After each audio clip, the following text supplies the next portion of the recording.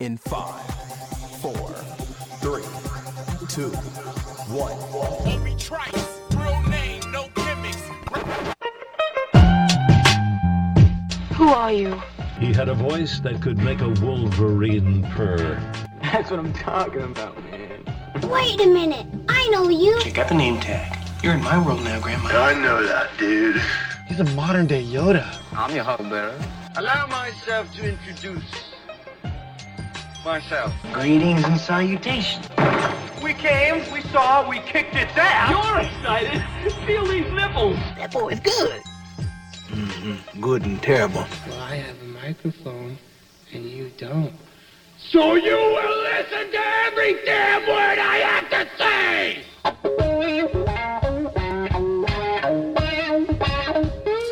This is the Mike Rutherford Show on the Big X. Sportos, motorheads, geek bloods, wastoids, dweebies, they all adore him.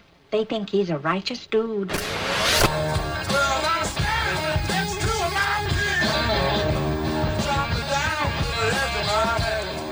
All right. Welcome in, everybody. This is Friday, January 12th. This is the Mike Rutherford Show. We're coming to you from the world-famous University of Louisville College of Business Studios here in rainy and dreary and cold Louisville, Kentucky. Cards fans, if you're looking for an MBA in the new year and you want to get it in just 12 months and you want to feel like you're being paid to do so in the process, there's only one place to look for something like that. It's the U of L College of Business. To find out how all that is possible and much more, visit business.louisville.edu today. We're on the air from 3:05 until 6 here on 1450 AM, 96.1 FM, streaming all over the Western Hemisphere and beyond. You know what's better as the Big X. Mike Rutherford here with the man himself. He's back in the saddle, Rashawn Myers. You know him every morning, every Saturday morning on Wake Up 502 right here on this very station. Back to talk some Cardinal sports here on this Friday and some other stuff as well. Rashawn, how are you, man? Thanks so much for tapping in with us here. Mike, what's going on with you, my man? I was absolutely excited. Dugan hit me up yesterday and was like, Rashawn, if you could, can you come in? Can you do the dynamic duo tag team with Mike? And I had to make sure I could clear my schedule to make it happen. So I am absolutely elated and excited. I don't know if you saw the post I did, but I had to put a little bit of Eminem and Dr. Dre on there. I saw it. I shared it on my Instagram story after I saw it coming in. I was a big fan. I enjoyed it. I assume I'm Dr. Dre in this. Yeah,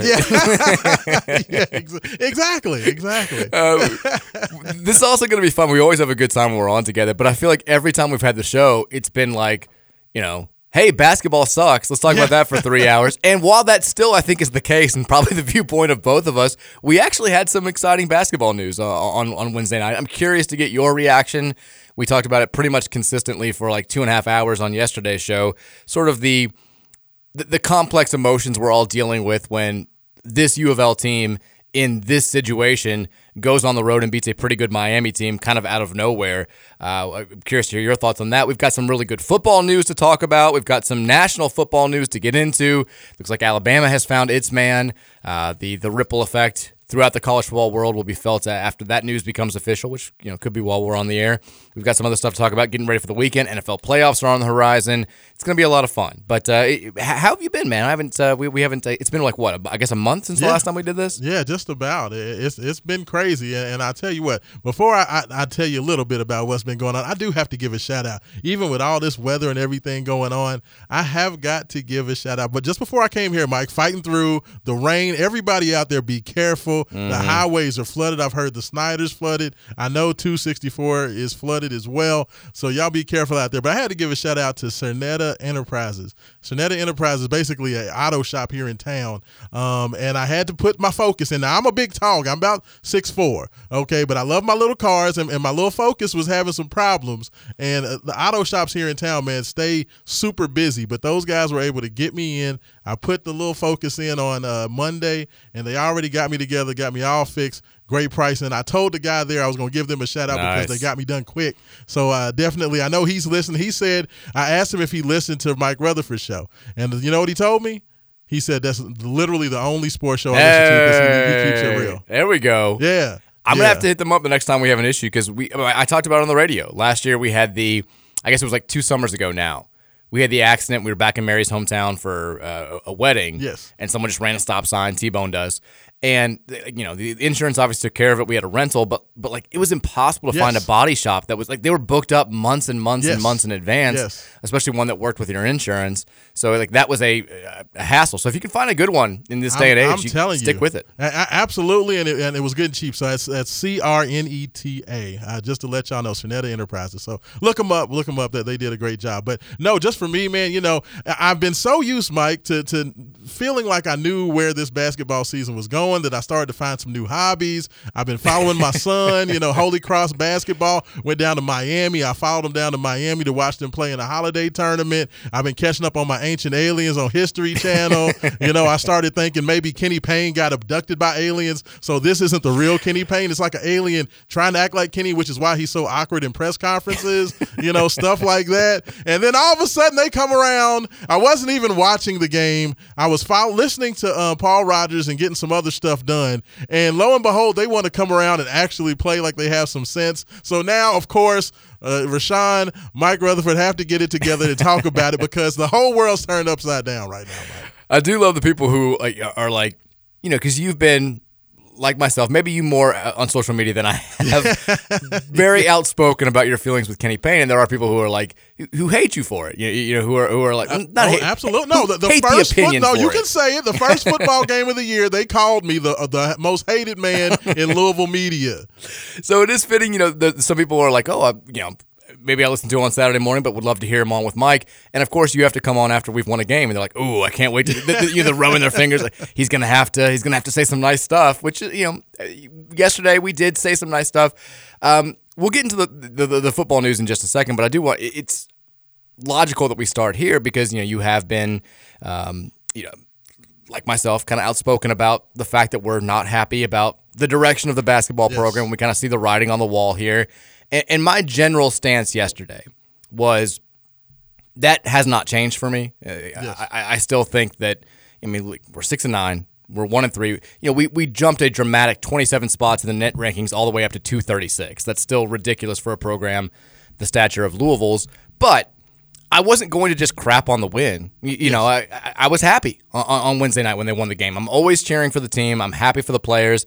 They deserved a moment like that. They deserved the locker room celebration. They deserved some of the love they were getting around the city. And I think when you saw the reaction from most Louisville fans on Wednesday night, you saw that this really is just about wins and losses. Nobody has a secret vendetta against Kenny Payne. No one has a secret vendetta against Nolan Smith. They just want to win. And you saw most Louisville fans who were like, great, this is awesome. Congrats. Like, I still want the guy gone, but for right now, this is good. And there were some Louisville fans who were like, this is a nightmare. Like, you don't want this team to start winning. And I said yesterday, even though in my mind, the worst case scenario is that Kenny Payne wins just enough to make it awkward. Like, we go 14-17 this year, which is still a terrible record, but people are like, look at how he improved throughout the season. He did it with all the injuries, and that winds up getting him a third year where we're bad again, and then it's like, okay, we just wasted a year doing this. Even though I recognize that as the worst case scenario, to me, I couldn't help but feel good after they won the game. I think it's so ingrained in my DNA. I can't see a good Cardinal victory and just be like, ugh, I hate it. That's how I am. How are you when it comes to your reaction to what we saw Wednesday night? Yeah, honestly, I went back and checked out a lot of the game. I got to watch, the lion's share of the second half. Once Louisville was playing well up to halftime, I did watch the lion's share of the second half. And to me, it's a couple of things. And they mentioned it even during the broadcast that Jeremy Lanega going into that game said he didn't feel like the guys were practicing well and didn't feel like they were playing at a level in which he was comfortable heading into the game. Because you got to remember, Louisville played Miami very well last year. The second time, yeah. Against with a much better team in Isaiah Wong. This Miami team is not who they were last year. They are struggling without Isaiah Wong, who of course was ACC Player of the Year. So when you lose a dude like that, it's going to hurt you. But it was kind of twofold. Definitely Louisville played better, but Miami seemed like a team that did not come into that game taking Louisville seriously. And by the time they realized they were into a fight, they weren't ready for it. I have no idea why they continue to allow Brendan Huntley Hatfield to go one-on-one in the post over and over and over again, even though he continued to score. I don't know why they didn't change up the coverage on, defending Mike James. But you know what? Sometimes, it's a lot like – I take this game a lot like the Western Kentucky game last year, a lot like the Clemson game last year. It's a very good single game in which things come together. This is basketball. Nobody plays bad every game. Nobody plays great every game. So you can always have that type of situation where these two things go together. But I'm definitely not ready to make any pronouncements that this means anything outside of they just played a good game and they got a win. They got a great win. The first road win in a long time, so I will take it. Yeah, yesterday I was trying my best to just not poo-poo on the win, right? Because it was a celebratory occasion. We've had so few of these. Why not at least take a day and be like, hey, this was good, this was fun, and for now that's enough. There are big picture things to talk about, but it is worth mentioning. One, it did seem like Miami came out and was like playing with its food for most of the night, and then tried to pick it up late, and by that time it was too late. Two, their three best players are all dealing with injuries. That's something. Norchad Omir's been banged up. You saw that he wasn't as active. This was Nigel Pack. He's been dealing with an ankle injury. He re-injured it in the middle of the game. Yes. And I think that affected him. And this was Wooga Poplar's first game back after missing 2 weeks with an ankle injury as well. And he played well. It wasn't like the injury was affecting him, but those three guys are the best players, and they're all a little bit banged up. And then I think the third thing is what you said. That's kind of where I stand. And maybe we're wrong. Maybe this is going to be the catalyst to something great, and Louisville's going to go, 10-6 to end the season in the ACC, and we're all going to look dumb. But I think it's more of a law of averages thing, right? Where Miami came into the night averaging like 15 threes per game and shooting 42% from three as a team. I don't know if that's a sustainable average for the entire season. It was best in the country. And we... I thought we played hard. I thought we played better at times defensively. We still gave up a ton of wide open threes, and they just missed them. Like you said with the Western Kentucky game last year, we shot like 60% in that game. That was not reflective of who we were going to be for the rest of the season. We shot pretty well in this game. We didn't shoot it quite as well as we shot in the loss against Pittsburgh, which is funny, but we forced them into more turnovers than we made. We had one more assist than they had. Like that never, even when we win games, typically we lose the assisted turnover battle. I think it was just like Miami played bad and we played good. And that's going to happen. We're probably going to have a few more of those nights before the season ends. It's why when, TJ, not to call TJ out again for the second day, texted into the show on Wednesday and was like, why does Mike think they're going to win any more games? They're playing as bad as they ever have. That the schedule is going to be tough. And I was like, just because they haven't quit playing hard for the most part. Like they still play. And like you said, it's basketball. There's going to be a couple of nights between now and the end of the season where they play above their heads and whoever they're playing against just plays poorly because that's the way that works. We're seeing it every night in college basketball now.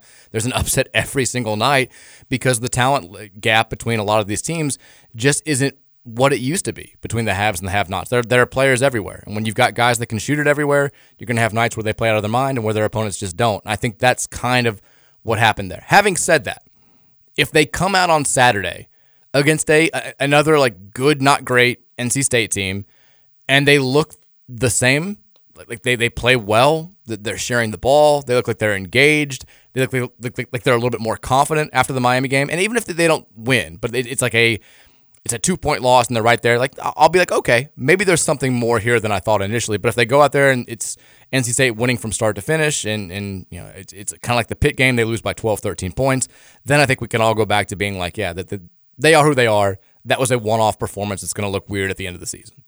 Yeah, I think that's the way you have to take it. It's basketball. There's always going to be those opportunities to win games. Nobody's going to just lose every game. And then you talk about the fact that, there's talent everywhere. Louisville's one of the more talented teams in the country. That's the one thing that I've continued to say. They were, one of the more talented teams in the country last year. They were again this year. There's talent on the roster. You have big, long, athletic guys on the team. These guys can score. There's a lot of, athleticism and athletic size out there. So, the fact that Louisville's not been winning, it hasn't been because, they're out there playing with a bunch of undersized, non-athletic, type guys out there. So, when those guys are playing well and these other teams aren't necessarily playing up to their best, ability, then, they're going to have a chance. And that's the way you have to take it. It's basketball. There's always going to be those opportunities to win games. Nobody's going to just lose every game. And then you talk about the fact that, there's talent everywhere. Louisville's one of the more talented teams in the country. That's the one thing that I've continued to say. They were, one of the more talented teams in the country last year. They were again this year. There's the best that they can, you would think that the team's going to improve. And I think offensively, Louisville's gotten better over the last couple of weeks. So now they have a chance, even though the defense is still, leaves a lot to be desired, they can catch you if you're not ready.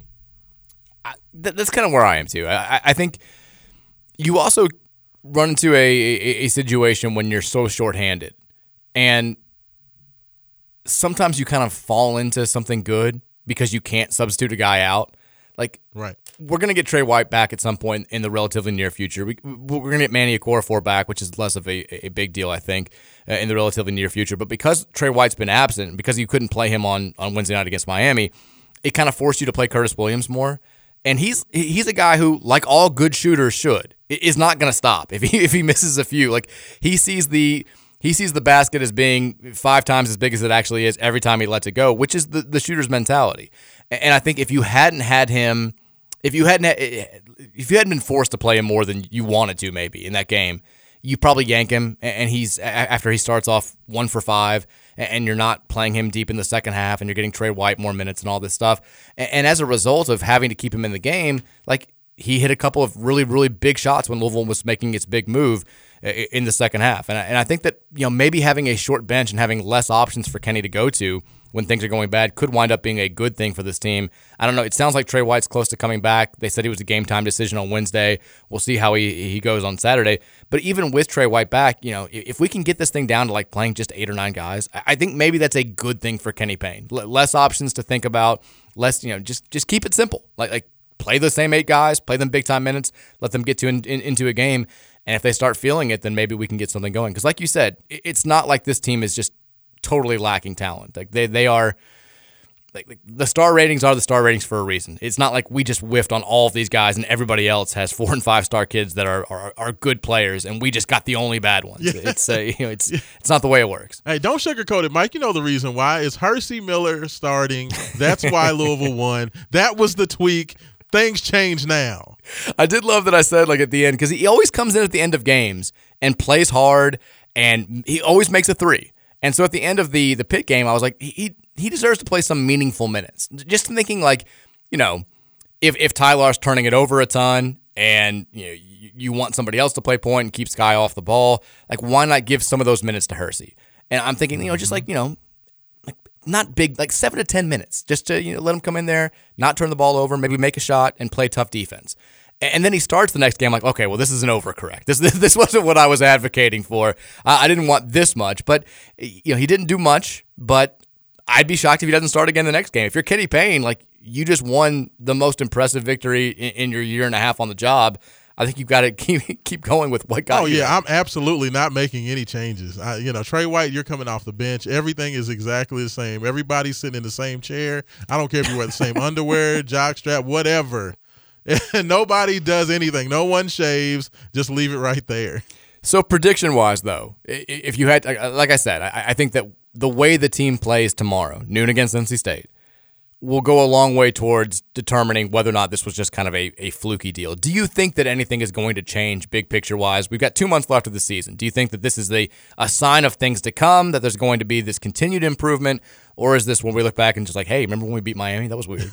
Yeah, no, I don't. I mean, I think that, okay, I'll say this. The ACC is horrible. It's not good. Okay? The ACC sucks. So could Louisville, and I know this is going to make a lot of people very uneasy, but I can see Louisville winning a few games. Okay, now I would hope that, I don't think Kenny is right for the job. Okay, I look at Kenny when I talk about Scott Satterfield, and I said I didn't think Scott Satterfield was going to get it done because I didn't think he'd be able to win at the level that we wanted. I look at Kenny that even if Kenny gets back to where Louisville can, I don't know, play 500 basketball, he's still not the right guy for this job long term. So the thing you hope, as you said, was that they don't get enough wins to make it awkward. And I don't think that's going to happen, but I definitely think that the ACC is bad enough that I can definitely see Louisville winning just about any of these games on a good night for them, bad night for the other team, outside of, your Virginias, because we never beat them, and Duke and North Carolina, those teams at the very top. But outside of that, I mean, I'm just not impressed with the conference. Like, I look at NC State. coming up this weekend, and they don't really scare me. Like who's supposed to like really make you like? I guess this kid Horn is supposed to be pretty good, and Triple XL big boy, Burns big down boy low. DJ Burns. I mean, like, am I supposed to be afraid? I'm a Louisville fan. I don't get afraid of these terrible teams. So I don't know what to think. I don't think they'll win enough, but I definitely could see them winning games because they do have talent. Here's what I think is going to happen. And just think, take it for what it's worth, because I did not think they were going to beat Miami on Wednesday. But the rest of this month is still, it's a brutal schedule. You're playing the best teams in the conference. Yes. Like I don't know how tomorrow's going to go, because like you, I don't think that NC State's that good. I don't think they're a tournament team. And I love Kevin Keats. I would love to see him make the NCAA tournament and probably save his job. I don't think it's going to happen. So I don't know how that's going to go. But after that, Carolina away, you ain't winning. Wake Forest away, you're probably not winning. Home against Duke, you're not winning. Home against Virginia, I don't care how much they suck on the road, you're probably not winning that either. And then away against Clemson, who I think is to me is the third best team in the conference, you're not winning that either. It's also a place where we've never won. Clemson and Virginia, the only two programs we haven't beaten on the road. So I think the rest of this month is going to go bad.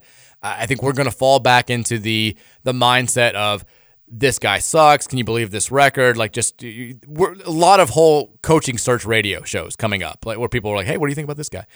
And then in February, like, the teams we play aren't good. Like, I can definitely see us stringing together like 4 out of 5 wins or 3 out of 5 wins or something crazy where people are like, they beat Syracuse, they beat Georgia Tech, they beat Boston College, and the conversation kind of like just it becomes a February thing where we're getting late in the season and it's like, hey, he's showing improvement. They could get to 13, 14 wins and it gets a little bit awkward again. And then you end the season with 3 home games: Syracuse, who I don't think is very good; Virginia Tech, who we made look way better than they are when we played them in Blacksburg; and then Boston College, who sucks. Like, we could win at least 2 of those 3 to get to like 6-14 or 7-13 or something along those lines.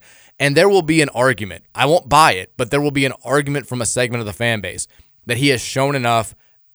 There have been enough steps forward. There's been some improvement shown, and look what he did shorthanded, that if he goes out there and maybe wins a game in the conference tournament, people will be lobbying for a year 3. Yes. I will not buy it, but like you and I, we don't make the decisions. I can see it happen. I don't know what Josh Hurd is thinking. I don't know what the people above Josh Hurd are thinking, and it does kind of scare me a little bit that we could find ourselves in that situation because, like you said, the goal for whoever the head coach is of the University of Louisville men's basketball program is not to be good enough at some point in time where you can sniff the NCAA tournament or just make the NCAA tournament as like an 8 or a 9 seed and maybe win a game.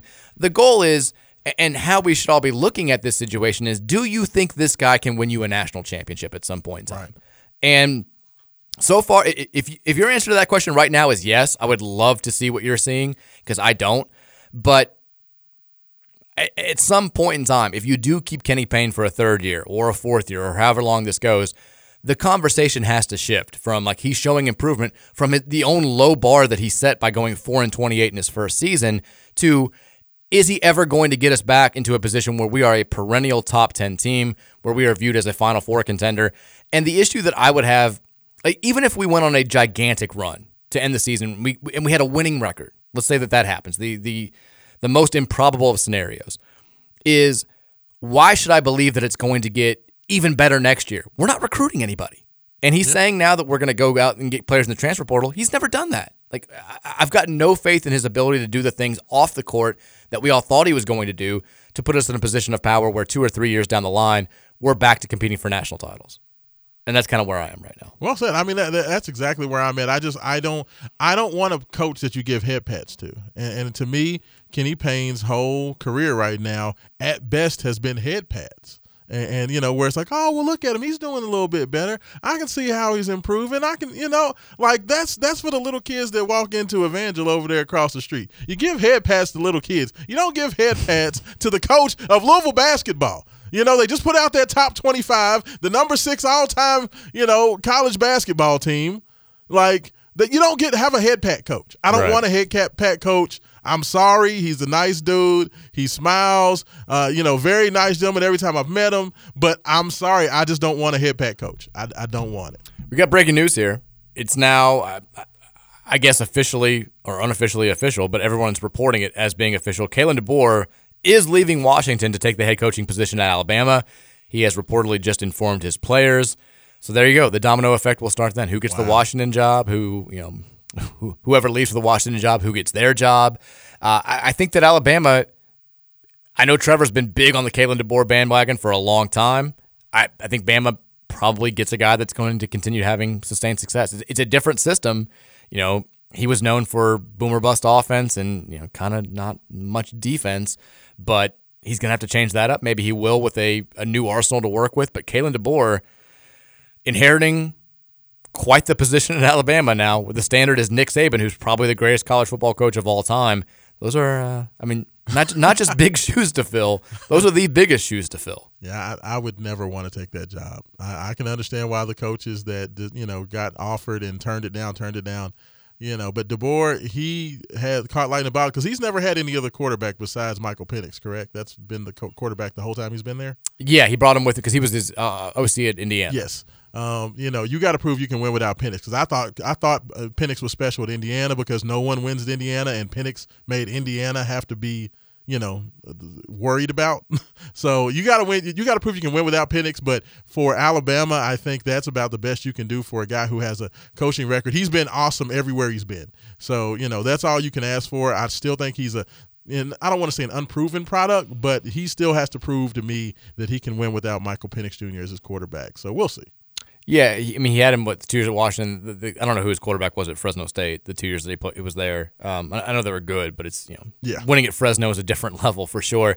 It is a crazy story. This guy decides he wants to get into coaching, starts working at the high school level as a high school assistant in the late 90s, ends up becoming the head coach at Sioux Falls in the NAIA, dominates that level, wins 4 straight national or 3 out of 4 national championships, and decides, cool, I can dominate this for the rest of my life, but I would love to have a different challenge, and starts working his way. He's an FCS assistant, then he's a MAC assistant, then he gets the Fresno State assistant, then he's an Indiana assistant. It is kind of a cool story that you can go from, hey, I just want to get started at the lowest possible level, and then in less than 3 decades, you have what I think is inarguably the biggest job in college football, being the head coach at Alabama. It's a wild story. I'm with you though. I think I can understand why, say, Dan Lanning, the coach at Oregon, who was widely reported to be the number 1 target for Alabama, would say thanks but no thanks. It seems silly on the surface, but he's already very, very popular in Eugene. Now he's the man who turned down Alabama to stay at Oregon. That buys you some. Let's say that they lose 2 games this year. Right. In another situation, they may not be we're making the move to the Big Ten. We thought we were going to go 12-0. We thought we were going to make the playoff. In another situation, that may get him a lot of criticism. But now people may be he turned down Bama for us. We love this guy. He's going to be fine. He's doing it well. I think there is something to be said for being where your feet are. And Steve Sarkisian also reportedly was I'm good at Texas. It's only going to buy you. You have less expectations. You don't have to replace Nick Saban at those places. If Kalen DeBoer goes 10-2 next year, he sucks. He's terrible, even in the new SEC. So, best of luck to him. That's an awfully, awfully, awfully tough job, but it's a cool story. I hope he does. I was gonna say I hope he does well. You never want to be the man following the man, Mike. You don't. You want to be the guy following the guy who followed the guy, right? Or in Louisville's case, you want to be the guy who followed 4 times after Rick Pitino, right? I'll go out on a limb and say he will probably there's much more likely of a fact that he's going to end up being more like David Shula than he is Nick Saban. I'm just going to put it out there. It's a safe bet, right? Because being like Nick Saban is awfully difficult to do. Yeah. We'll see what happens. All right, we'll take our first break. When we come back, let's talk a little Louisville football. We got some positive news there. It's the Mike Rutherford Show with Rashawn Myers here on the Big X.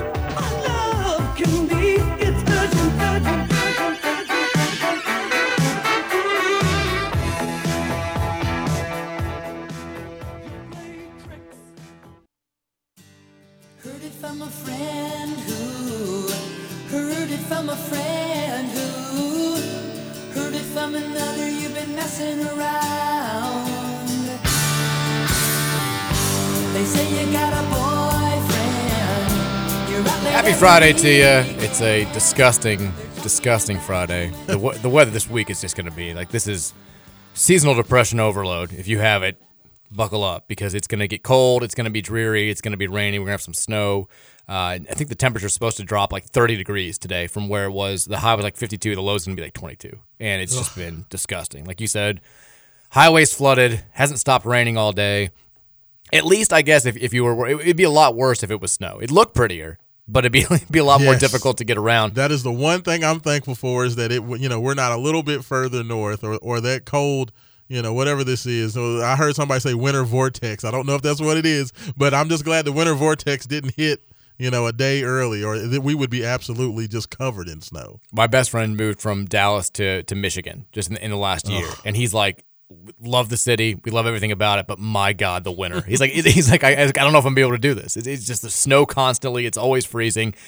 We don't have that here. We have really no accumulation so far this year. A couple times we've had some flurries, but it looks like next week that may change. Which got wind advisories today. Buckle up. It's a great weekend to stay inside and do nothing and watch football for 72 straight hours. Make that happen. Speaking of football, by the way, we have Rashawn Myers in studio. Wake Up 502. Listen to him every Saturday morning right here on the Big X. Follow him on Twitter at Rashawn. I always mess it up when I'm looking to tag you. It's RAASHAAN. I always remember that it's 2 A's now at the beginning. I always say blame my daddy. My daddy was crazy and just decided to just make something up. And, at first I hated it, and now I love it because, I think there's only 3 or 4 Rashans in, the whole world. It's super unique. Yeah. It's like, I think everyone kind of hates their name when they're growing up, and then they sort of get used to it when they get older, especially when it's something a little bit different. I always hated, I still actually hate, I've not come around on this, is going by your middle name. Yeah, I'm John Michael, and so it was just always annoying. They put like John, I'm like, it's actually Michael. I just always hated that growing up, and still kind of hate it. So we made sure we weren't going to do the same thing for my son. My kids were always going to go by their first name. So. I was never going to go by my middle name. I was named after my great grandfather, but I used to get made fun of in school. My middle name is Abraham. So I always remember that Father Abraham song back? Yes. Yeah. Oh, the kids used to just hit me with that Father Abraham. I hated my middle name because they always made fun of me. So I do already feel bad for naming our daughter Virginia because it's my mom's name, it was my grandma's name. It's a family name. Yes. But that some snot-nosed kid, early on, he'd be like, vagina. It's going to happen very early on. And she's going to be like, I hate you for naming me this. I'm like, you'll like it when you get older, I promise. Either that, they're going to play Meet Virginia or, Billy Joel, Only the Good Die Young. Yeah, yes. It's just, it is what it is. Speaking of family members, by the way, your son is, I always check out your Instagram videos. He's balling at Holy Cross. He's playing really well. Holy Cross is definitely by far having probably the greatest season in their history. I told him, I was like, son, one thing that I've always known, since I was a kid is that Holy Cross sucks in everything. So they've never really been good at the whole basketball and football thing. This is by far the best Holy Cross team ever. They made it to the finals of the tournament down there in Miami, the Palm Beaches Invitational. Lost the championship game by 2 points. They played really well there. They barely lost to Evangel, who's one of the best teams in the state, in the championship of the All-A.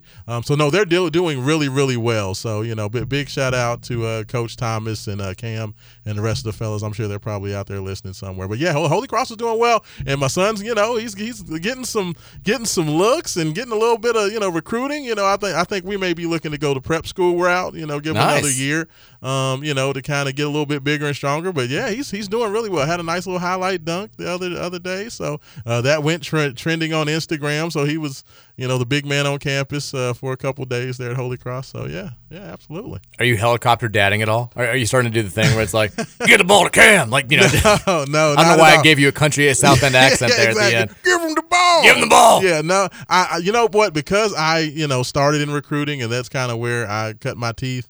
I've seen the helicopter parents, and I've seen the coaches have to deal with that, and then I coached a bit myself.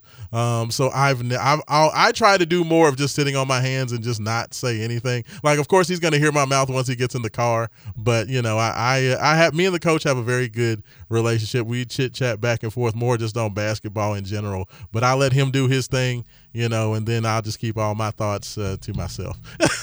God, God bless you. I know. I feel like hearing stories, I'm already kind of dreading. And I don't know if – I feel like Virginia's not going to get into sports. She doesn't seem to care at all. But John, we'll find out. He's got a rocket arm. He just does not care about catching. He's probably a quarterback. But I remember growing up playing CSAA in Catholic schools and just being super competitive and parents getting into fights and stuff like that, and then Little League Baseball and all, and then starting to play travel ball. And I remember it being bad then, and now I talk to my friends who are old enough to who have kids that are old enough to start doing this already, and some of the stories are just like, ugh, I'm not looking forward to it. And then my wife is from kind of a smaller town in central Kentucky, so she's not. I don't think she's gonna be ready for this at all. When I do remember we played in the city championship when I was in 7th grade in basketball, and my brother brought home a girl that he was dating from college. And she just was not prepared for the environment at all. Yeah. It was at Trinity, and you've got parents just screaming and like banging on the walls and stuff, and all. And she was just like, she was traumatized. I don't think she ever came back with him again. That was it. Yeah. It's insane. And a lot of the parents, man, they're just so serious about like Cam. I mean, I'm gonna be honest. Cam is one of the most improved players in the state, not only the city. He went from basically not playing much at all varsity. He now starts varsity, plays pretty much all of every game. He's probably close to the leader in shot blocks in the city and the state for that matter.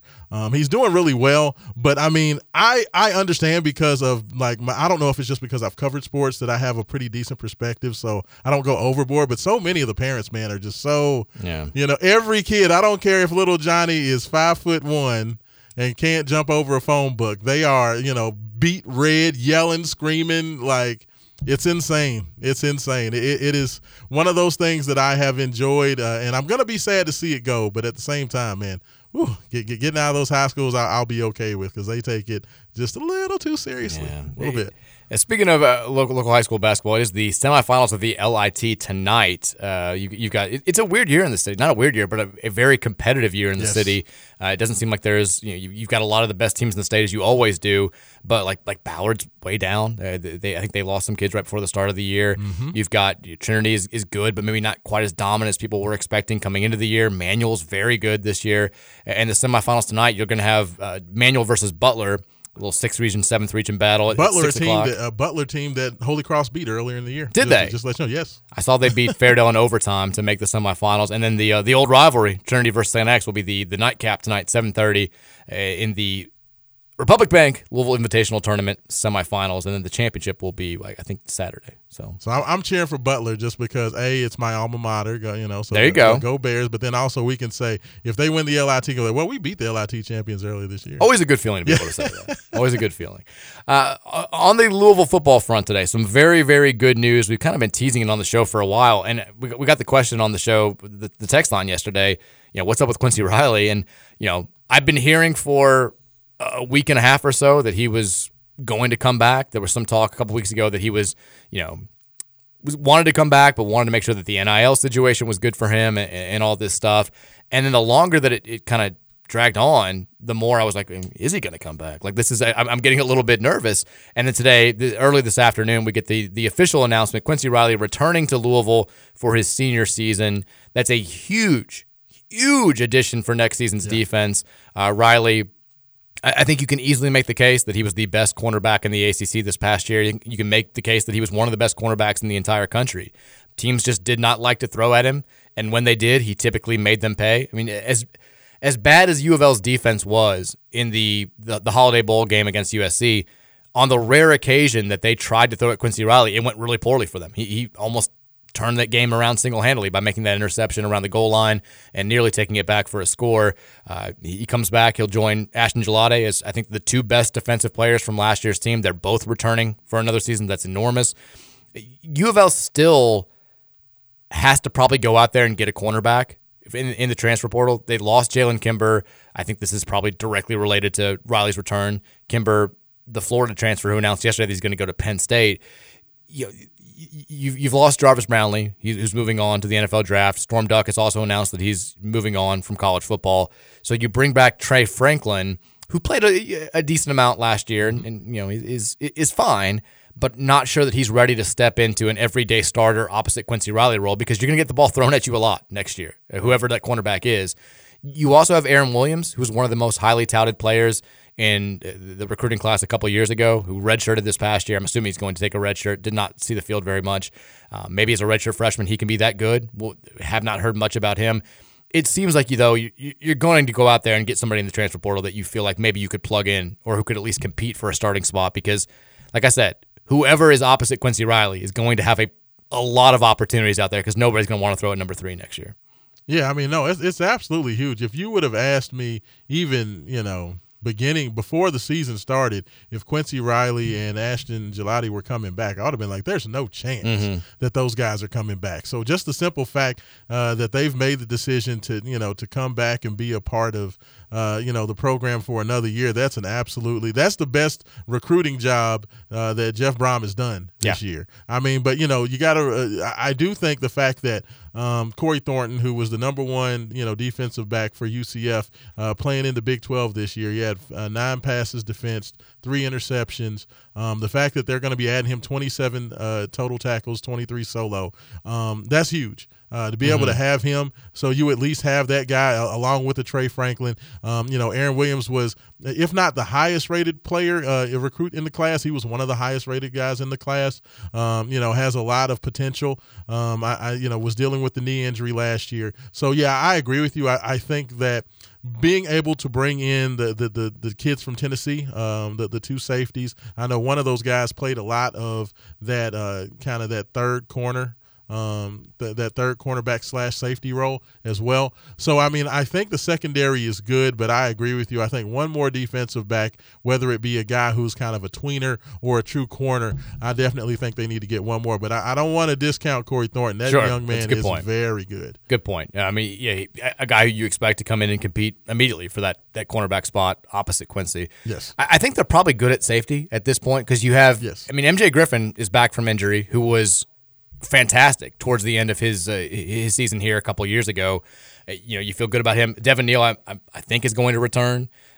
He's a safety. You bring in Wesley Walker from Tennessee, who's a true safety. He's started games for the Volunteers. And then you mentioned Tamarion McDonald, who I think will probably play that star position role, compete with Ben Perry and some other guys there for snaps there. They called it the nickelback at Tennessee. I mean, everyone has different names. Like, he can play all over the field. It'll be some true safety stuff. It'll be some like linebacker hybrid stuff. But he's a big time addition there. And I do think that you probably want to go out there. And who knows? Maybe this is one of those cases where you wait until some guys become available after spring practice, because that's going to happen. Like, guys are going to go through spring practice. They're going to decide, I don't really want to be here, or I feel like I'm not going to be a starter, and there are going to be more guys that are available in the portal in April and May, and maybe you pick up a cornerback there. But I do think that you want to make sure that you get that position right, because, like I said, you can argue it's going to be one of the most important positions on the field because of how much opposing teams are going to want to avoid throwing at Quincy Riley's side.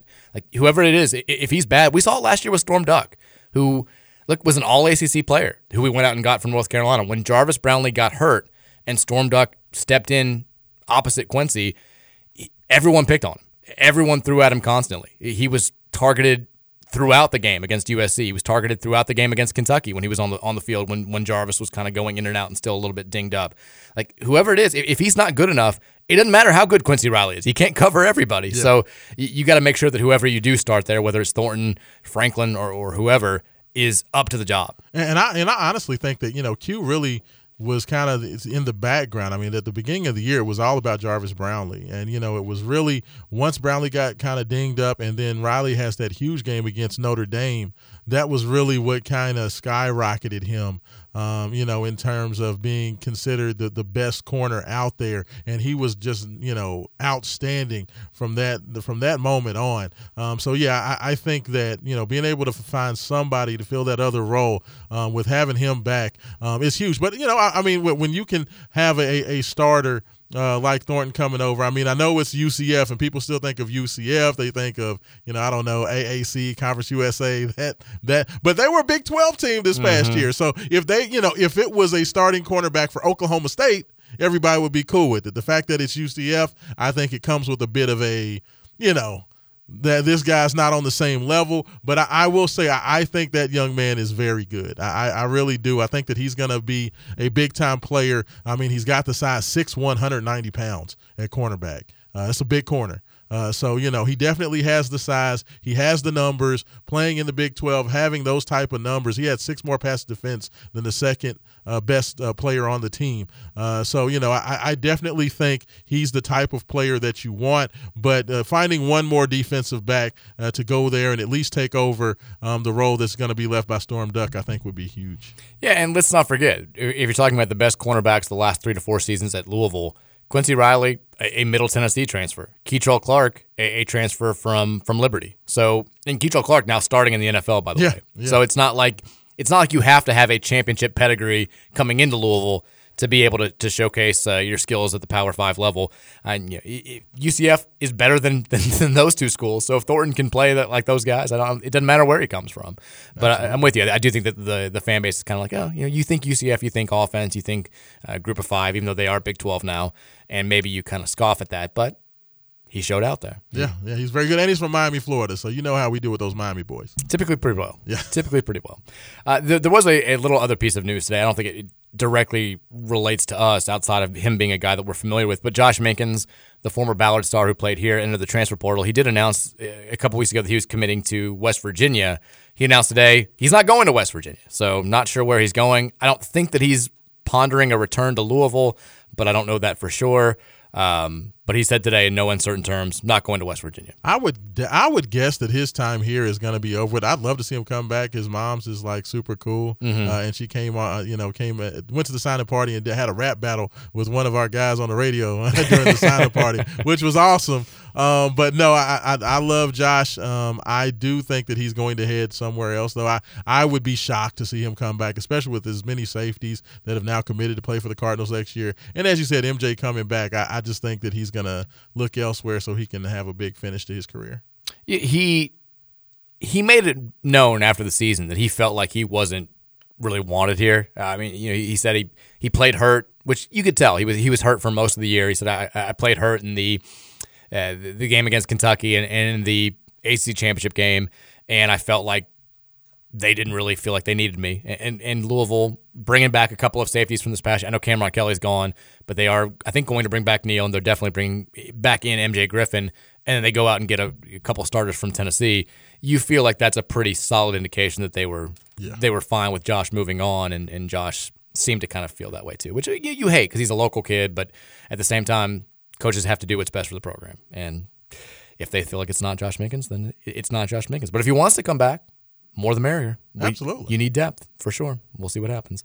As far as the overall transfer portal is concerned, we haven't had a chance to talk about that. I mean, since you and I have done the radio show, I think Jeff's added, 632 former players in the transfer portal. Your overall thoughts on what he's done to add value and depth at positions of need, i.e. the offensive line, the defensive secondary, and now running back, and also wide receiver, where you lose pretty much your biggest specialty players from last season. I mean, it's unbelievable. I mean, you start out by getting a former 5-star running back from Miami, as a starter. Then you go out there and you get the number 1 rated running back, out there in Penny Boone from Toledo. The baby bus, which I love the nickname.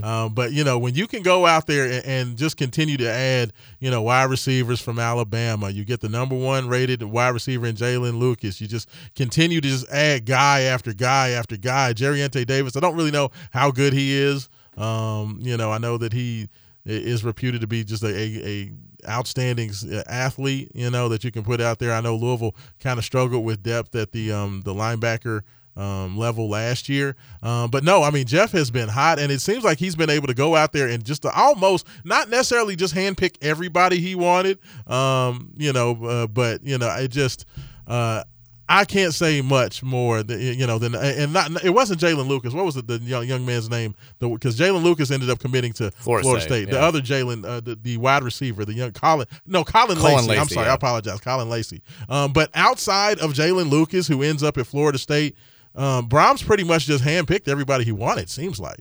I mean, that it just seems like every single guy that he's wanted to go after, for the most part, he's gotten. So when you can do that, and people said that Louisville was kind of the new hotness on the in the transfer world. When you see the way transfers have played for Louisville the last couple of seasons, I can't be too surprised. I mean, now they're talking about possibly another tight end coming and committing to Louisville.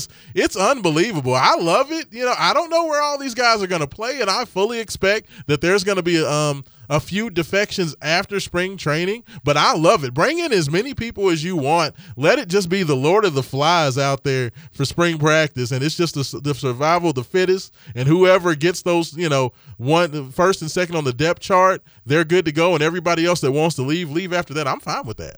Yeah, you mentioned Jaleel Skinner. the tight end from Miami, who I saw, is it Pete Nakos from On3? Yes. Which I love that we're doing this now. He said he placed a crystal ball pick with 70% confidence that Miami tight end transfer Jaleel Skinner will land at Louisville. Why stop at 70%? Why don't you go with like 71.66% repeating? Like, just go for that. But Skinner is a former 5-star recruit who actually flipped from Alabama to Miami on signing day a couple of years ago.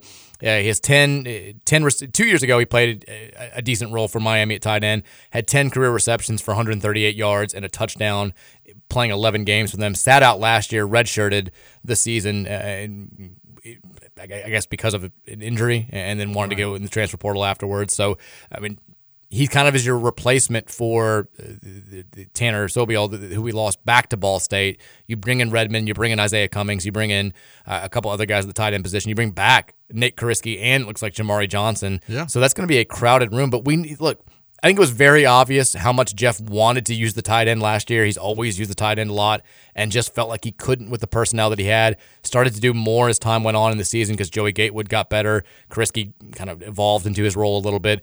But it's pretty apparent with the way that they're targeting tight ends that they're going to use that position much more in the passing game next year. Well, the biggest issue with the offense, in my personal opinion, especially with the passing game, was that Louisville was kind of forced to just play out on the perimeter a lot, getting the ball outside the numbers. They weren't really able to use the middle of the field nearly as well as they wanted to, both because I don't think they got as much production as they expected out of the slot receiver package, and the fact that they didn't trust the tight ends. Mm-hmm.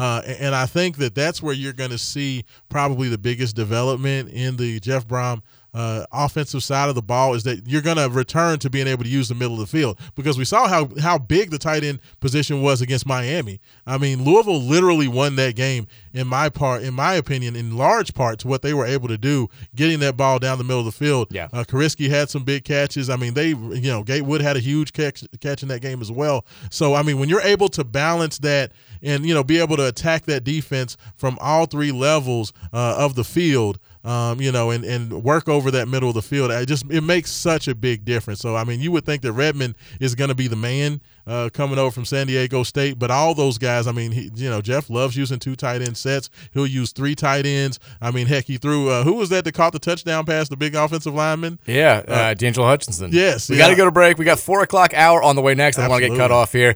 502-414-1450, Thornton's text line, coming up after the break. Kentucky Islands. From the gallows, and I don't have very long. Yeah!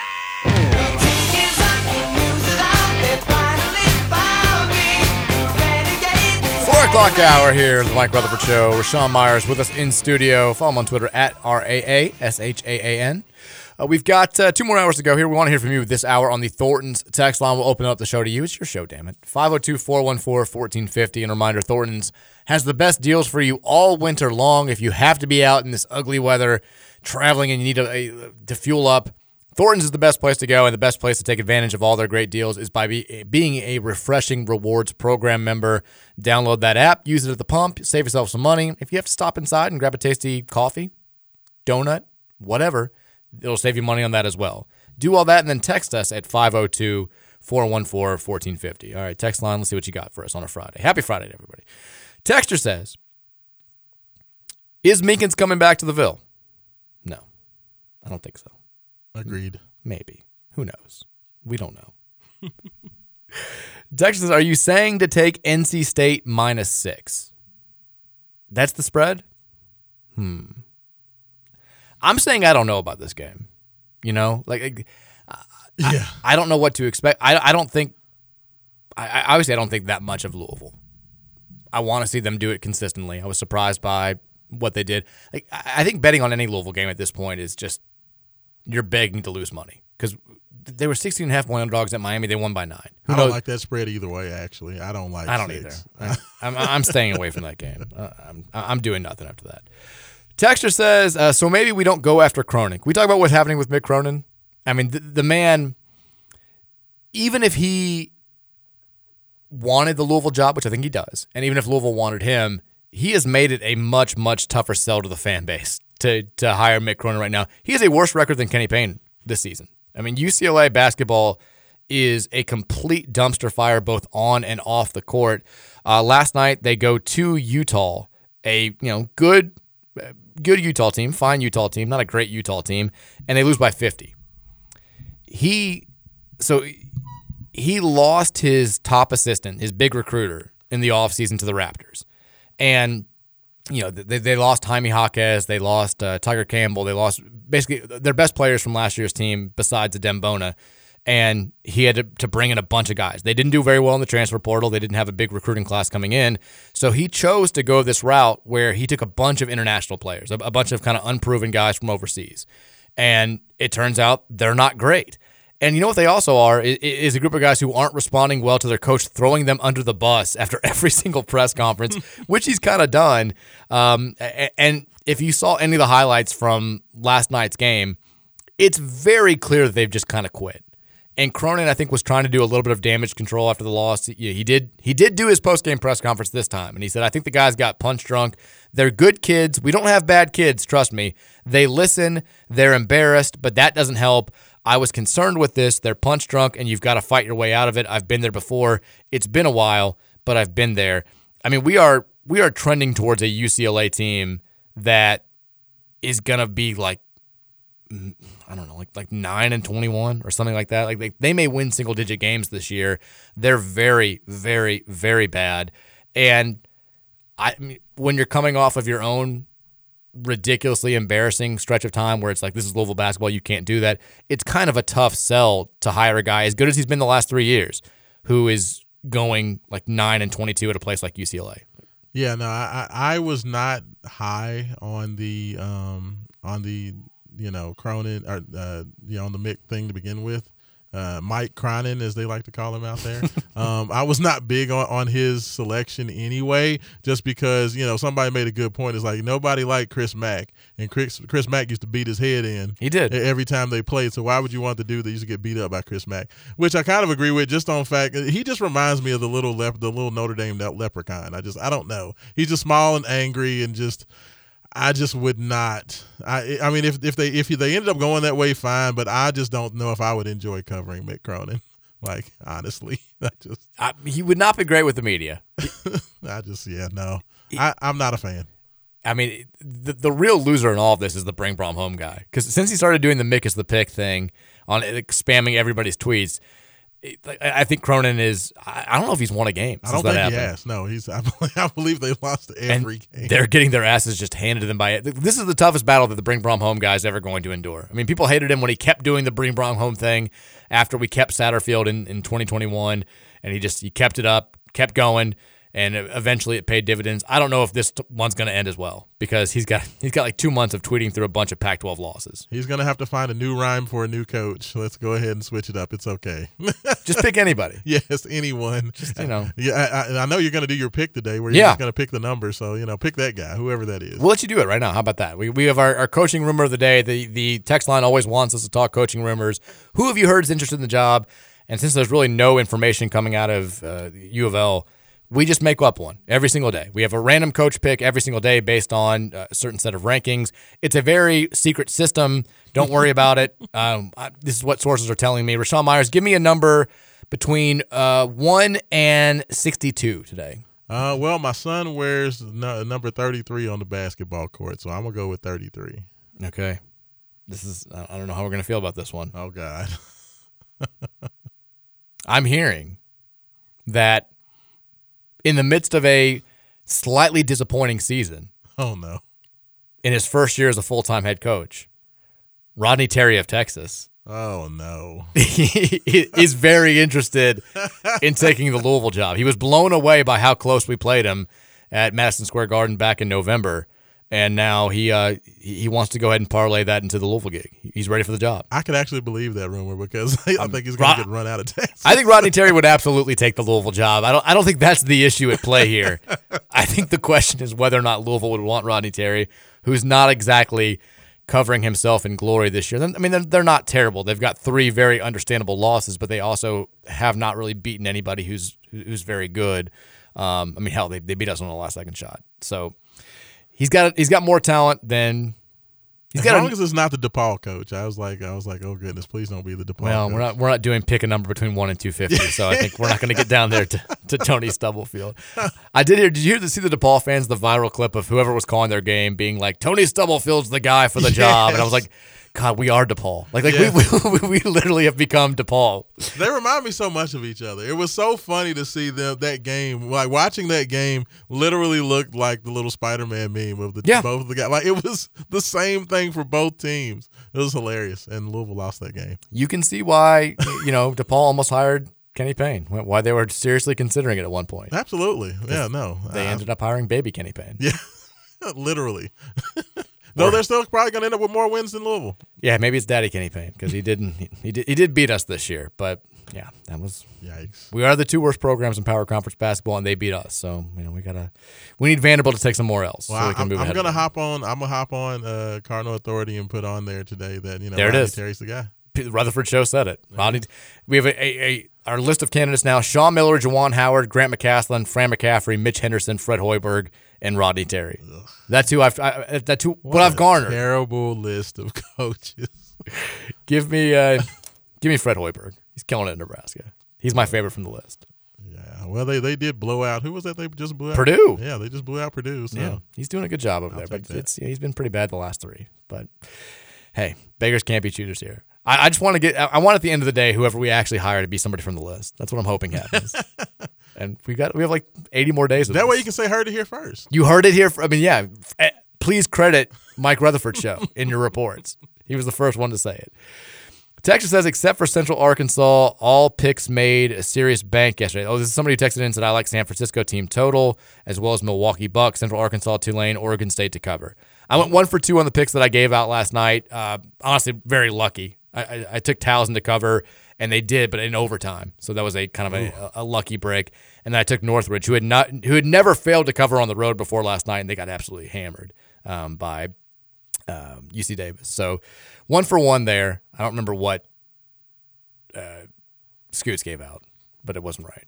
Betting on West Coast basketball, that is I love the Big West. I love the Big West. I'm a Big West guy. Wow. I'm a big fan of the UC schools. I love them all. And Hawaii. Throw them in there as well. Right. Texture says, if we aren't able to hire one of the most massive names being thrown out there, what do you think about TJ Otzelberger? Took Iowa State from 2-22 to the Sweet 16 in 1 year. Now he has them at number 10 in the net and number 3 in Ken Palm. Is Iowa State 3 on Ken Palm? I feel like he'd be a sneaky great hire. Iowa's not number 3 on Ken Palm. Iowa's number 15 on Ken Palm, but still very good. They just beat number 1 on Ken Palm, Houston.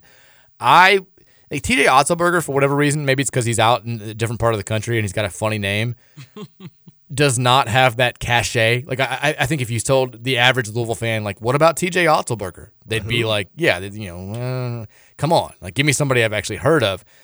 All the guy's done is won wherever he's gone. I mean, crushed it at South Dakota State, which is a good mid-major program. Went to UNLV, and he didn't have a ton of success there, but nobody wins at UNLV. And then gets the job at Iowa State, and like the texter said, takes a team that was 2-22, and don't tell me that you can't have quick turnarounds in this day and age. Don't tell me it's a slow rebuild. Iowa freaking State was 2-22. They hired a new coach. He won 22 games and went to the Sweet 16 the next year. And they were back in the tournament as a 6th seed last year. And now they're 12-3, and it looks like the best team he's had. Like he does it in the portal too, which I think would make him attractive for Louisville. You have to have a coach that has had success in the portal. I would not hate it all. I'm not saying he's like my number 1 candidate or anything, but if Louisville hired TJ Otzelberger, I feel like I would have to fight the masses that would view it as an underwhelming hire because I think he'd win here. I really do. I mean, I look at I just decided to go, hey, let's pull up the Iowa State schedule, and I will say this, is that they have feasted on what some may call a ton of cupcakes. Like their non-conference isn't as bad as Louisville's, but it's. They did just beat the number 1 team in the country. Fair enough. They did beat Houston, and that was a humongous win. Like I'm not sugarcoating that at all. But that was literally their first quality win of the season. You're not going to give him credit for beating DePaul by 20 on the road? Yeah, no. We couldn't do it. Yeah, this is true. But I mean, losing to Virginia Tech, that's a rough one. But there's no shame in losing to number 12 Texas A&M or number 11 Oklahoma. So those aren't bad losses. But I was just looking back. I was like, well, let's see who they've beat. Yeah, not a New murder's Hampshire, row. Eastern Illinois, Florida A&M, Prairie View A&M, DePaul, VCU, Grambling, Idaho State, Lindenwood, and Green Bay. And Iowa. Iowa's decent. And not Iowa. great. Not great. They did. Hey, by 25. I mean, that's impressive. But I mean, just the good thing is he's in the Big 12. We'll have if they're frauds, we'll find out pretty quickly. Louisville fans are not going to have. I don't feel like they would have an appetite for that dude at all. He would get just thrown over the coals. I mean, what I would say though is it's Iowa State, and he again took a team that was 2-22 and went to the Sweet 16 the next year. True. Like that's you can't just gloss over Absolutely. that, and then kind of consolidate that success and prove that it wasn't a fluke by earning a 6th seed the next year. If he does it again this year, that's 3 straight pretty damn good years. And you look at Iowa State and you're like, it's not a program that has anywhere near the resources or the history or the whatever as Louisville, and you would expect him to take a step up when he got it. Again, I'm not saying like this is like my number one choice. Any competent coach, in my personal opinion, Mike, should be able to make Louisville a perennial tournament team. I think any coach, if you are at least competent at your job with the transfer portal and the resources of Louisville, I feel like you should be an every year tournament coach, even if you're not, a championship level coach. I think you should be able to get Louisville to a tournament every year, period. Yeah, there are guys who are like would never be candidates for this job because they haven't won at high enough levels at mid-major programs who I think would have success here just because it's Louisville. Like they know what they're doing, they just don't have the tools and the resources at their disposal to win at a high enough level to get anyone's attention. Like this is a place where, and I've been screaming this to the high heavens for the last 2 years, like it's almost impossible to be as bad as we've been over the last 2 years. Like you have to be doing everything wrong to only win 4 games at a place like Louisville. Yeah, I agree. Like the fans, the resources, the type of talent that you can bring in, especially with the non-conference schedule we played this year. Like there's no excuse to be in this position. And I think you have a lot of coaches out there that would be like, hey, if you just gave me that job, I'd show everybody just how much I can do. We'd go to Final Fours, we'd win national titles, and they're probably right. But you got to find the right one. Texas says, Mike, if the worst case scenario for the men's basketball team is that they string a few wins together, wouldn't the best case scenario be that they win? They win just a few to make taking this job a little bit more palatable for whoever's going to be our new coach. I mean, I don't know how you feel, Rashawn. I don't buy into the whole like Louisville is so bad that it's going to turn away coaches. I think that's true if you're dealing with the NCAA stuff or if you're dealing with a terrible administration or whatever. If it's just that they've been bad, I think it makes it more of an appealing job for a coach that's out there because when have you ever and when will you again have a chance to go to a place like Louisville? Again, the AP poll, the all-time rankings came out this week that had Louisville as the number 6 all-time AP poll team of all time, like a top 6 program in the sport. When will you ever have the opportunity again to go to a place like that? And if you just sniff the NCAA tournament in year 1, like you're a hero, right? Like if you go to the NCAA tournament in year 1, you'll call riders up at the Derby. They'll make you the man of the year. Like to me, like you said, you always want to be the guy after the guy. You don't want to be the guy after the guy after the guy. You don't want to be right after Rick Pitino or right after John Calipari or right after Nick Saban. Like we are in such a low spot and we're so desperate to get back to being good. If you just give us a modicum of success, then we're like, damn, this guy's the real deal. It's never been like that before, and it probably never will be like that again, hopefully, if we can get this thing back rolling. To me, like that would make it more of an attractive job to somebody. Hey, let me tell you something. I 100% agree with you. With like that, the biggest thing you got to understand that people look at what Kenny Payne is doing. He is literally driving a Ferrari into a brick wall. Okay, so when other coaches look at this Louisville job, now that you're past the sanctions, now there's no cloud, there's no questions about any of that stuff. When people look at Louisville, and let's not even talk about the NIL collective that Louisville has with what the collective's been able to do with football. If you don't think that the 502 Circle can just make magic happen with the recruiting of top-level athletes, people look at this like the golden goose, okay, of basketball right now. Because not only do they have all the resources, wonderful NIL department, amazing facilities, but then you only have to be better than just not the worst college basketball teams to ever play in a Power 5 conference. If you're 500, if you're, like you said, if you're on the bubble, Lord knows if you make the NCAA tournament, you're going to be National Coach of the Year.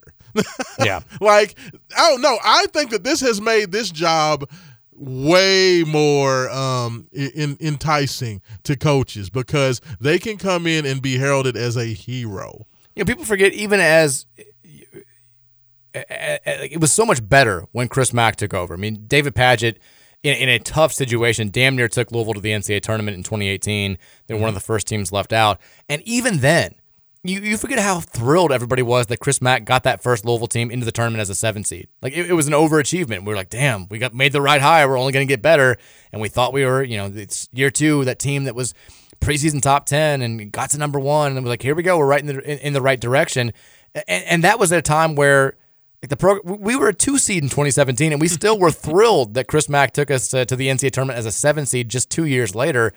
You talk about how excited we'd be if we went to the tournament next year after going through everything that we've been through over the last 5 years. I think it would be, it would be amazing. Texture says, I agree with the take that Louisville has talent. An adequate coach would have this team on the bubble with James, Clark, and BHH. I agree with that. I know maybe I'm wrong. I don't have anything there's no way to know.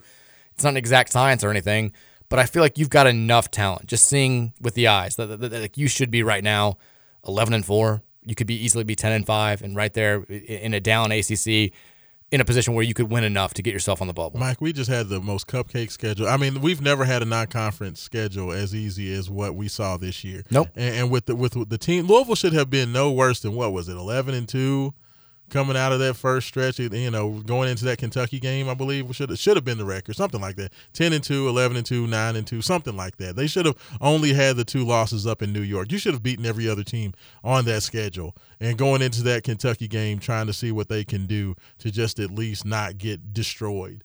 So no, I agree with you. I mean, a good coach, or a competent coach with this personnel that you have, absolutely has this team, with more than 10 wins right now and looking to try to, be in a bubble conversation. But so there's talent's not the issue. It's just organization, and just scheming and game planning and, all those things that, are fleeting. But you know what? Sure. They won Wednesday, so we'll see what happens. I said this tomorrow. yesterday. Even if you didn't go 11-2 like you said, if you just flip those 3 really embarrassing losses, Chattanooga, who's 179 on Ken Palm, they beat you by 10 on your home floor. If you win that game, and you beat Arkansas State, who's 156 on Ken Palm on your home floor. DePaul is 256 on Ken Palm. They are atrocious. If you go up there and win that game.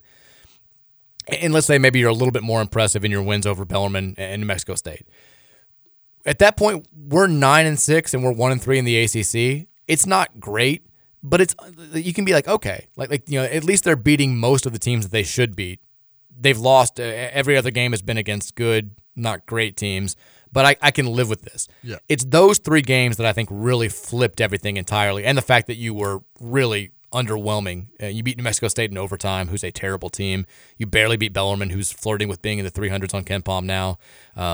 You weren't competitive in the games against Virginia or Virginia Tech or Kentucky or Pittsburgh, really. All of that. It could have been.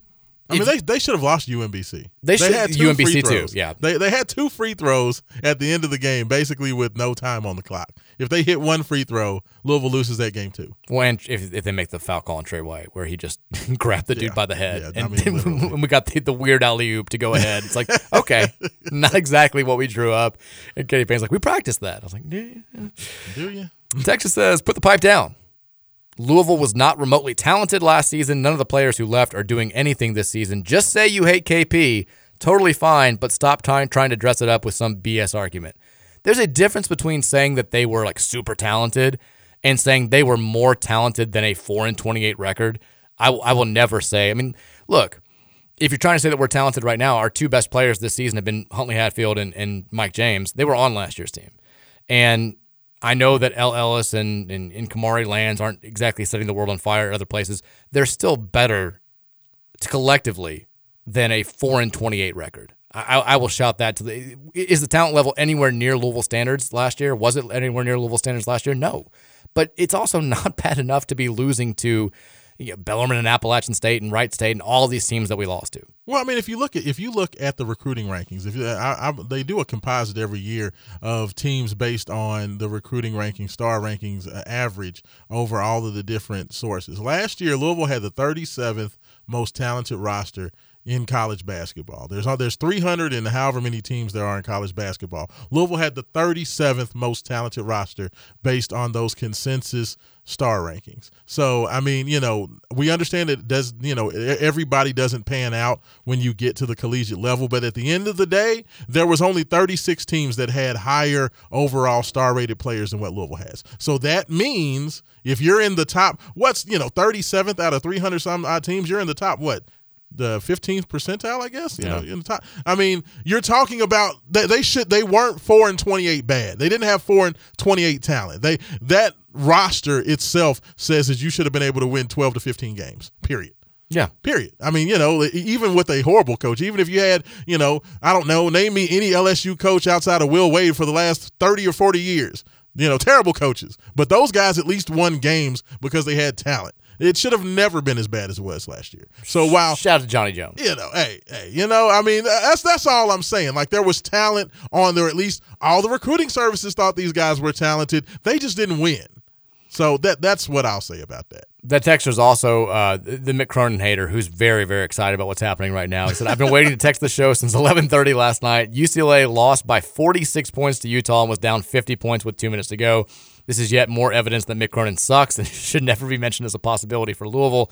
If Hurd tries to hire a coach with a losing record to replace KP, then he needs to be on the unemployment line as well. This is I said this, I think, last week, where I think that we're going to keep doing this with all the coaches, where we're just going to nitpick them. And the trouble is, if you do the opposite of what we're doing with Mick Cronin, where he had 3 really good years, now he's having a terrible year, and we're like, can't hire that guy. What if you hire somebody who's had 3 really bad years before this and is having a really good year now? Like, does that necessarily make, just because there's a recency bias going on, does that make him a better candidate? I feel like we're eventually going to have to hire, or have to settle's the wrong word, but we're going to hire somebody that the fan base is like, he doesn't check every box, because there aren't candidates out there that do check every box. And if you want to say, Scott Drew, I think, is the one out there who probably checks the most, but it seems more likely than not that we're not going to get him. And it's going to have to be somebody that I think we talk ourselves into. And it's not reflective of the fact that Louisville's like so far down and in a position of less power than it was back in the day, which is true. It's more reflective of the fact that there's not a Rick Pitino floating around. There's not, Jay Wright's not coming back to college basketball. Billy Donovan's not coming back to college basketball. There just aren't those available candidates that have a resume of, hey, I've been to this many Final Fours, I've coached at the Power 5 level, I've won a national title. Those guys just aren't out there right now. And if they are, they're not leaving their current job. So it's going to have to be somebody that we're all like, this concerns me, but hopefully it can get fixed here. Whether it's Cronin or anybody. If it was true that Scott Drew really had to kind of be talked out of taking the Louisville job last time because of the sanctions and just having a good situation at Baylor, you just have to, if you're a Louisville fan, you just got to hope and pray that that's the truth. Because if that was the truth, 2 years ago when Kenny Payne was hired, then you would think that Louisville's got to be a much more attractive situation now, because of what Kenny's done with the team and the fact that the future for the team. If it's true, if I'm Scott Drew and I was interested in the job 2 years ago, you've got to be interested in the job now. If it was true he had interest to begin with, I think he had interest. I don't think it's necessarily true that he had to be talked out of it. My understanding was always that his agent did the thing where it's like, hey, Scott might be interested in talking, and Josh absolutely kicked the tires on him and went, and it was a pretty quick back and forth where it was like, this isn't going to work. But like you said, if there was interest then, but let's just say that the dominant factor in him choosing to stay at Baylor was the uncertainty in the future at Louisville, you'd think that right now he would have more interest. One, Baylor has kind of taken a little bit of a step back. They're still very good, but they're not they weren't national title good last year. They lost Jerome Tang. They've lost a little bit of their defensive identity. And maybe there's a sense that I've kind of done all that I can do at this place. Like, how sustainable is it for Baylor to be a perennial top 5 team? It's remarkable what he's done. I don't know if you can keep that up for another 10, 15, 20 years. And he's at that age where it's like, if you do want a second challenge in your life, like a second major chapter. Do the Roy Williams. Yeah. This is the time to take it, whether it's going to Louisville or going to Kentucky in a few years or going to wherever. Like, this would be the time where he could be talked into it, I feel like. So, yeah, I mean, if there is any sort of an inkling of interest out there, I'd be shocked if Josh doesn't go out there and at least make a pitch, right? Like, he has that'd be my first phone call. If it was true that there was interest the first time around, that's got to be my first phone call. For sure. Time around. Totally agree.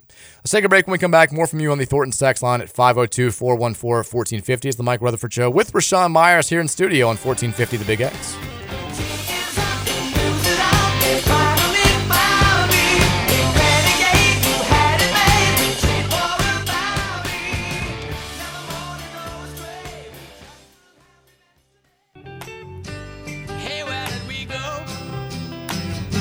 Days when the rains came down in the hollow, playing a new game, laughing and running, hey, hey, skipping and a jumping.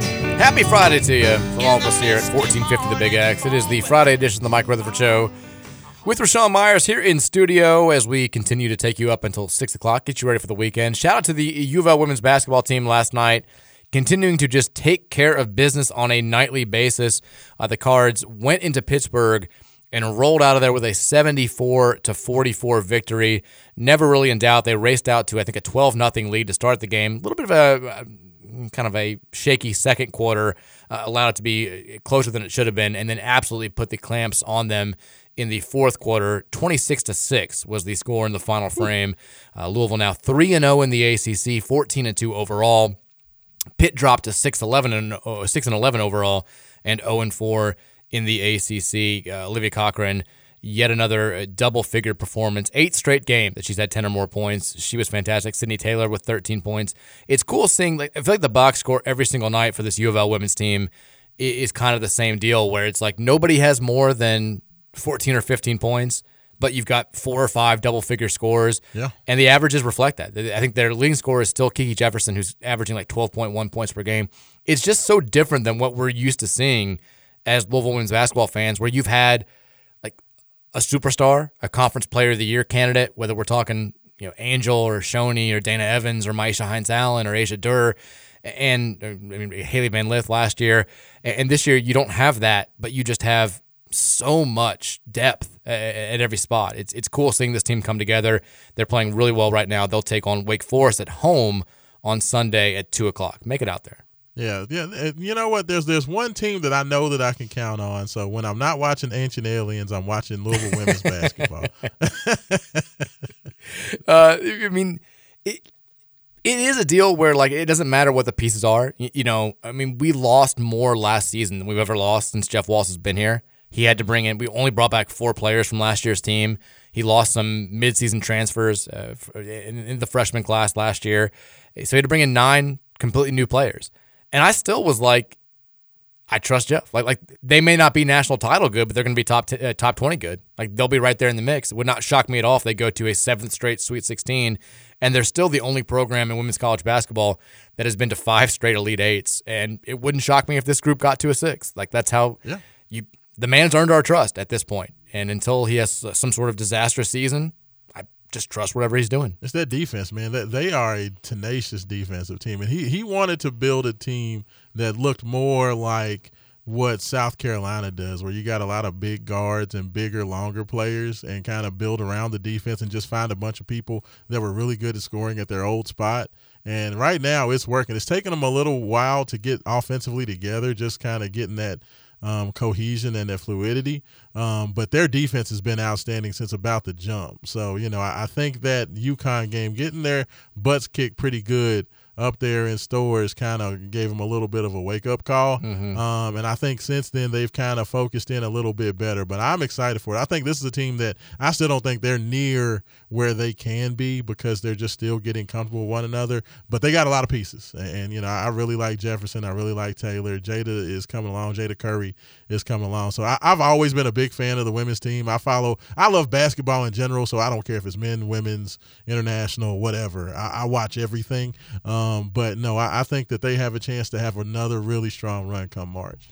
Of all the things that I miss on the men's side, and it's so much, it's having that dominant defensive identity. Yes. Because even when you had just kind of okay offensive teams, you knew you were going to be right there. You knew you were going to have a shot. If you just had one or two guys play above their averages on offense, you knew the defense was going to be so consistently good that you always had a shot. You weren't going to get blown out. Yeah. And you know, we've moved so far away from that, and it's kind of the opposite now, where you feel like even if we have tremendous offensive performances, we may not win because we just don't defend anybody unless they miss a bunch of wide open shots, which thankfully was the case on Wednesday. Whoever the next head coach is, and I understand why that makes a guy like Chris Beard so alluring to so much of the fan base, even with the off the court stuff, because you want a coach who's proven it at the defensive level. Defense, you know, I'm not going to say defense wins championships. It travels. I hate that saying because it travels. Defense and offense both win championships, yes. But you cannot win a national championship. You cannot go to a Final Four,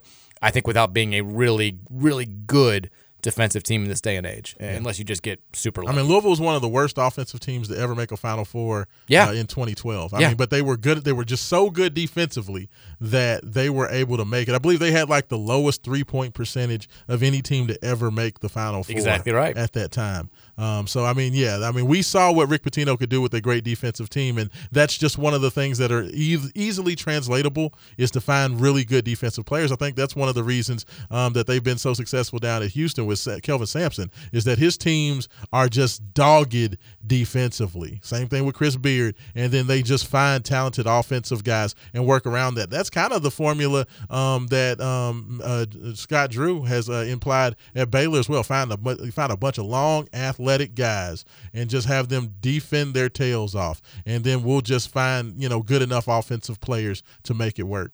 Yeah, in 2012, Louisville finished that season in 112th in adjusted offensive efficiency. Yeah. 112th. And they won 30 games, and they went to a Final Four because they were far and away the number one defensive team in the country in adjusted defensive efficiency, 85.5. That was 4 points clear of the next best team on that list. And that's, look, defense. At a certain point, they ran into a Kentucky team where it was like you needed a little bit more offense to really put a scare into them. But it went down to the final segment, and it was scary. A shot. We put a shot. If we had just a little bit more, we could have won that game. I think. Freaking Darius Miller. Ugh. It was that, and it was I think the worst thing, and I could talk about this game for a moment. The worst thing that happened to us in that game was getting to a point where we actually tied it up because we were climbing that hill the entire. And Siva hits that three at the top of the key, which is one of the biggest overreactions. I was there. I think I threw my shoulder out, fist pumping, and it was like for a split second they were like, "Oh my God, we did it! What do we do now?" Everyone just kind of froze, and they had that possession. They actually stripped the ball from Michael Kidd-Gilchrist. And the ball's just kind of sitting there on the floor, and nobody goes for it, and he just picks it up and lays it in. And then Chris Smith takes an absolutely atrocious shot on the next possession, and then we just kind of got scared. It was just like, oh, I don't. It's really a game now. We panicked for a second, and in that panic, in that moment where we froze, that was all Kentucky needed to retake control. And then they were, let's be real, they were just a better team than us at the end of the day. Definitely. I'll never forget going to that game and being like, all right, Gorgie, I feel like you can do this. And Anthony Davis comes down. Little right jump hook. I'm like, all right, what can you do about that? We got him. It's okay. And then Anthony Davis comes down next question, little left-handed jump hook, and I was like, all right, I don't know what we're supposed to do when that's the case. We're right there in position, but it was whatever. Went to the Final Four with Cal Keurig playing power forward. Chris Smith starting. Chris Smith starting and Cal Keurig playing power forward. Rick Pitino, man. I mean, that's why. I won't say that I bought a St. John's shirt, but I'm so glad to see Rick back in big-time basketball. And that was, let's be real, that was sophomore Russ, where the good still outweighed the bad, but there was more bad than we saw in 2013 and 2014. And Peyton was great as a junior point guard, but he was certainly better as a senior. That was freshman Shane was starting on that team. You had, and then like I said, Chris Smith. I don't think I love Chris Smith. Should not have been playing a role that significant on a Final Four Louisville team for sure. I mean, Jared Swapshire was a key part of that March run. You go back and look at that, and you look at that team like you look at like LeBron's first Cleveland Cavaliers team. For sure. It's like, oh my God, how did they make a Final Four? It almost makes more sense that they were scoring, 51 and 49 points in those last two losses to South Florida and Syracuse than it does that they won the Big East tournament and went to the final. I mean, they beat a Florida team in the Elite Eight that was shooting like 60% from three in that game. Yeah. It was just a crazy, crazy sequence of events, and it was defense. Gosh, I miss them days, Mike. I know. I miss those days. I mean, think about it. Like the NCAA tournament's been going on for a long time. We held a number one seed in the 3-point era, or in the tournament, the expanded tournament era, has never scored fewer points than Michigan State did when we beat them in the Sweet 16 that year, 57-44, with Draymond Green and all those guys. And then I have to watch a video of Rick Pitino calling his two guys on his current team the poor man Shaq and Kobe.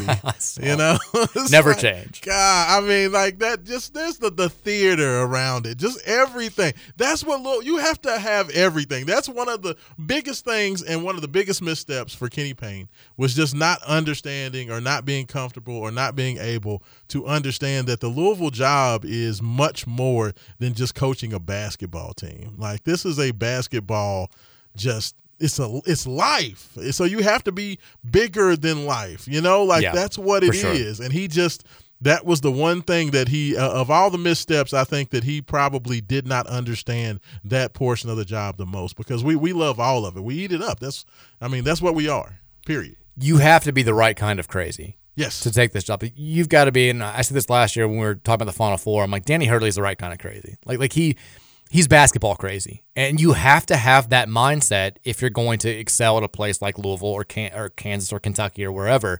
And I feel like you have to, and this sounds terrible, but you've got to care about this job kind of more than you care about your family and other stuff. Yes, you absolutely do. Yes. You can say that family comes first and all that stuff, but the we reality, pay you to put your family second or third. Exactly. The reality is this kind of has to come first, and I could never do it. I think for a variety of reasons, but I think that most people could never do it, and it's why it's so hard to find guys that can crush it here.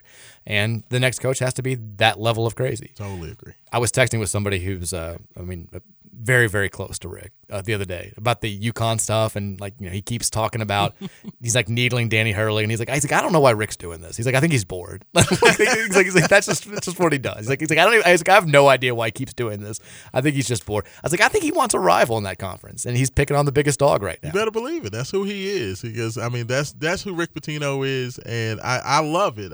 Just everything about it. I've watched more St. John's basketball this year than I will care to admit, and I loved St. John's back in the day, even back with Artest and Barkley and those guys, and then even earlier than that. So I've always been kind of a casual follower of St. John's when they've been pretty decent. But I've watched way more. I've watched so much St. John's this year just to watch Rick on the sidelines do his thing. It's just been fun to watch. I'm glad he's back. I'm not one of those people that holds a bunch of hatred towards Rick Pitino. I appreciate everything he did. So, I'm glad that he's better for basketball when he's coaching, period. Yeah, they've won 4 in a row. They have a tough one tomorrow. They're at Creighton, who I know, by the way, I know he said things about the way that Greg McDermott coaches defense. I've heard that before, so we'll see if he has something for him. But yeah, they're fun to watch. They play a familiar brand of basketball. I wonder what's the spread on that. I might have to take St. John if I was a betting man. I'm not a betting man, but I'm going to guess it's about 8 because that's what Ken Palm has. I would take St. John's and them 8 points. They were damn competitive against UConn. Soriano's a monster. I know he's not a poor man's Shaq, but he is an absolute beast. He is. And I read I think it was The Athletic had a really good story about Rick before the year started and about Joel Soriano basically saying, if I'd known what it was going to be like I would never have come back. He was like, he had to convince me to come back. I'm this team's best player. I'm the captain. And he's telling me all offseason how much I suck and how I don't deserve to be the captain. And he's like, I've just never. He's like, and then when we started having practice, and he starts, propping me up. He's like, I sort of can see the process. It's a trust thing. You have to. He is certifiably insane, and the things that he asks from his coaching staff and from his players, it makes no sense unless you have the track record that he does. And it's why you have to have that level of trust. When somebody's asking you to do all this stuff and you're like, in the back of your mind, you're like, this just seems wrong. This seems terrible. Like, I don't know if I signed up for this.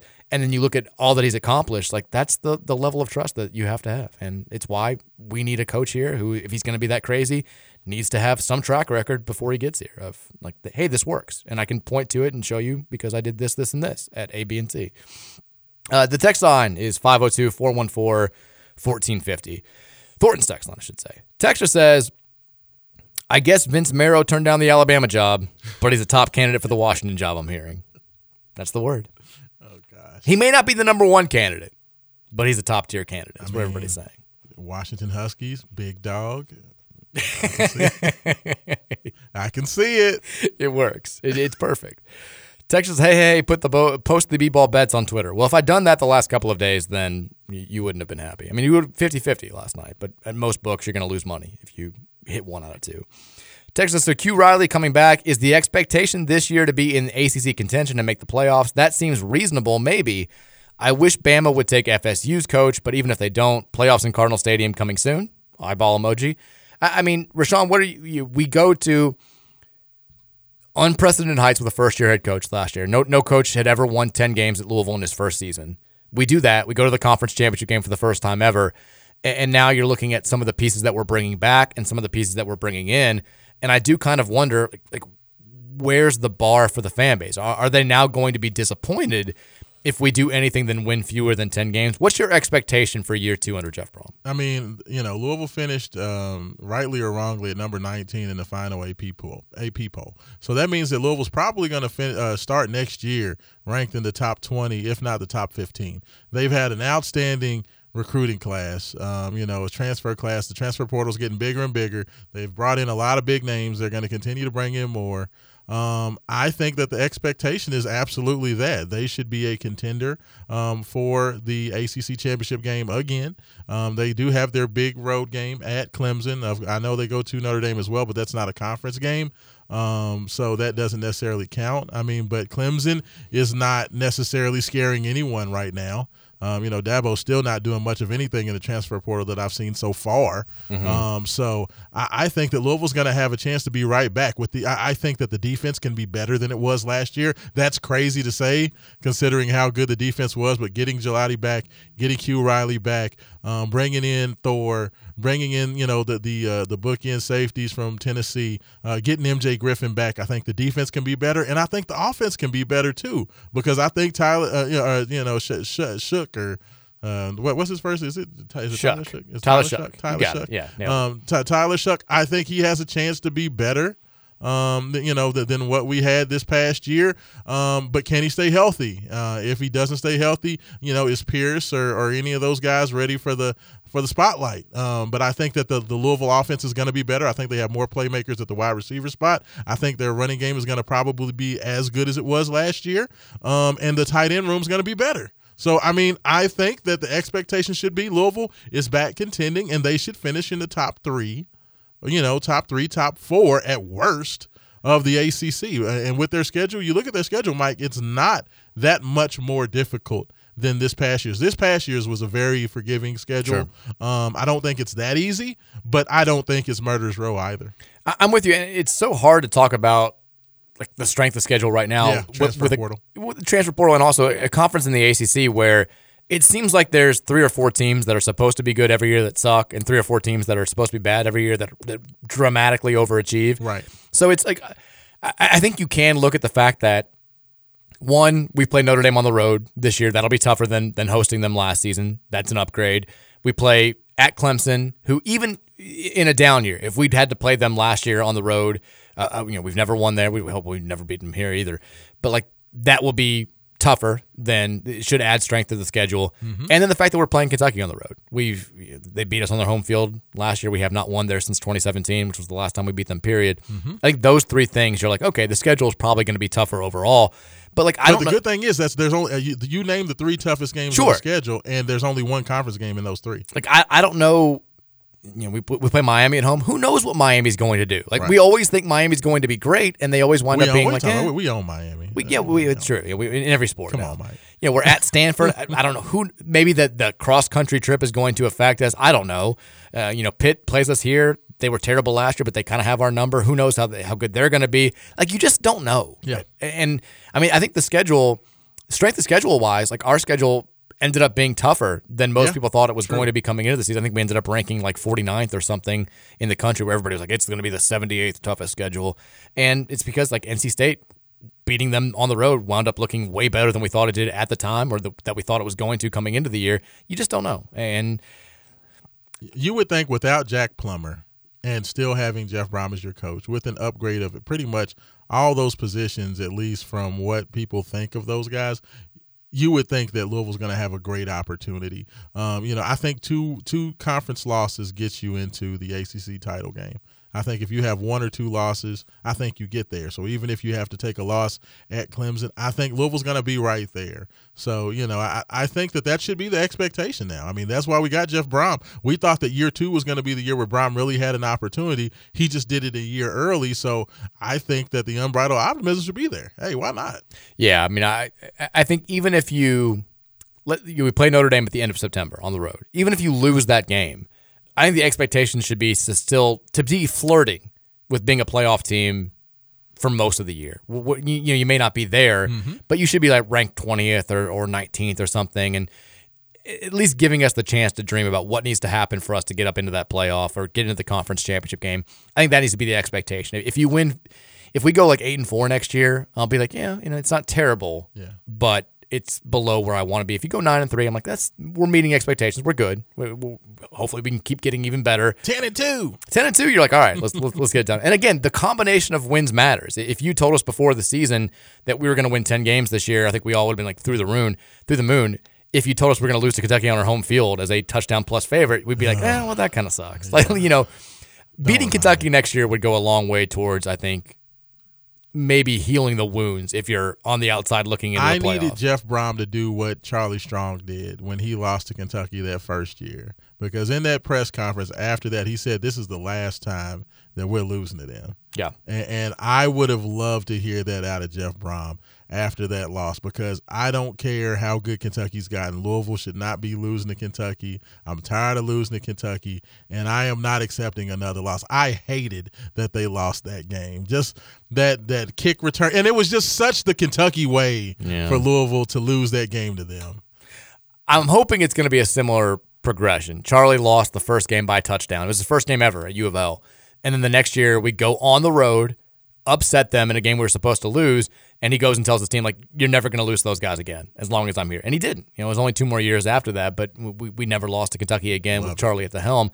I'm hoping we have a similar thing this year where Jeff goes on the road, beats them, and then he's like, we're never losing to them again. I heard Stoops is getting that Washington job, though. Well, that's Merrill.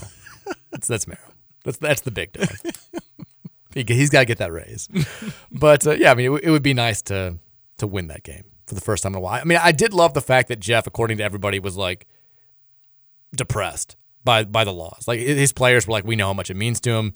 Like, he feels like we feel like we broke his heart. He feels like he let the whole city down. I thought Coach was going to cry in the press conference. He was crushed. I ain't going to lie to you. I mean, there are people close to him who were like, it's the most upset I've ever seen him. And I was like, good. That's like that Friday live. It was like, he going to cry when he get in the car. Yeah. That's what I said about Jeff when he left the press conference. He was very, very upset. But it's good. Like, at least, yes. I mean, we know it's not going to be a thing now where next year he's going to be like, oh, I don't know. Like, I don't know if we can get up for this game. I'm a little bit like, he's going to be like, you better. Like, we may get a Jeff Brom breaking a chair pregame speech next year. Like he's going to do everything he can to win that game. The man loves to highlight big games, and that's going to be a very, very big game for him. Would love to see him get it done. We got time for one more text here before we go to break. Texter says, Mike, is Brom's year 2 defense going to be better than the year 2 offense? Jeff's D just keeps going and going. It's getting deeper every day. I think the defense for most of last year was better than the offense, it seemed like. Maybe that changed. The defense was bad against Kentucky, and it was bad against USC in the bowl game. But for the most part, the defense kind of carried the team. I think the defense has a chance to be better than the offense. I hope it's not the case, because I hope the offense is a lot better. I think we'll be a better passing team. I think we'll take a step back in the running game just because Jawar was so good and Isaac Grenda was so good in the second half when Jawar got dinged up. I think Penny Boone will be great, but we need some other guys to step up and be. I mean, Jawar was elite last year. He was healthy. He was so unbelievable. Good. But I do think. I mean, Tyler Shuck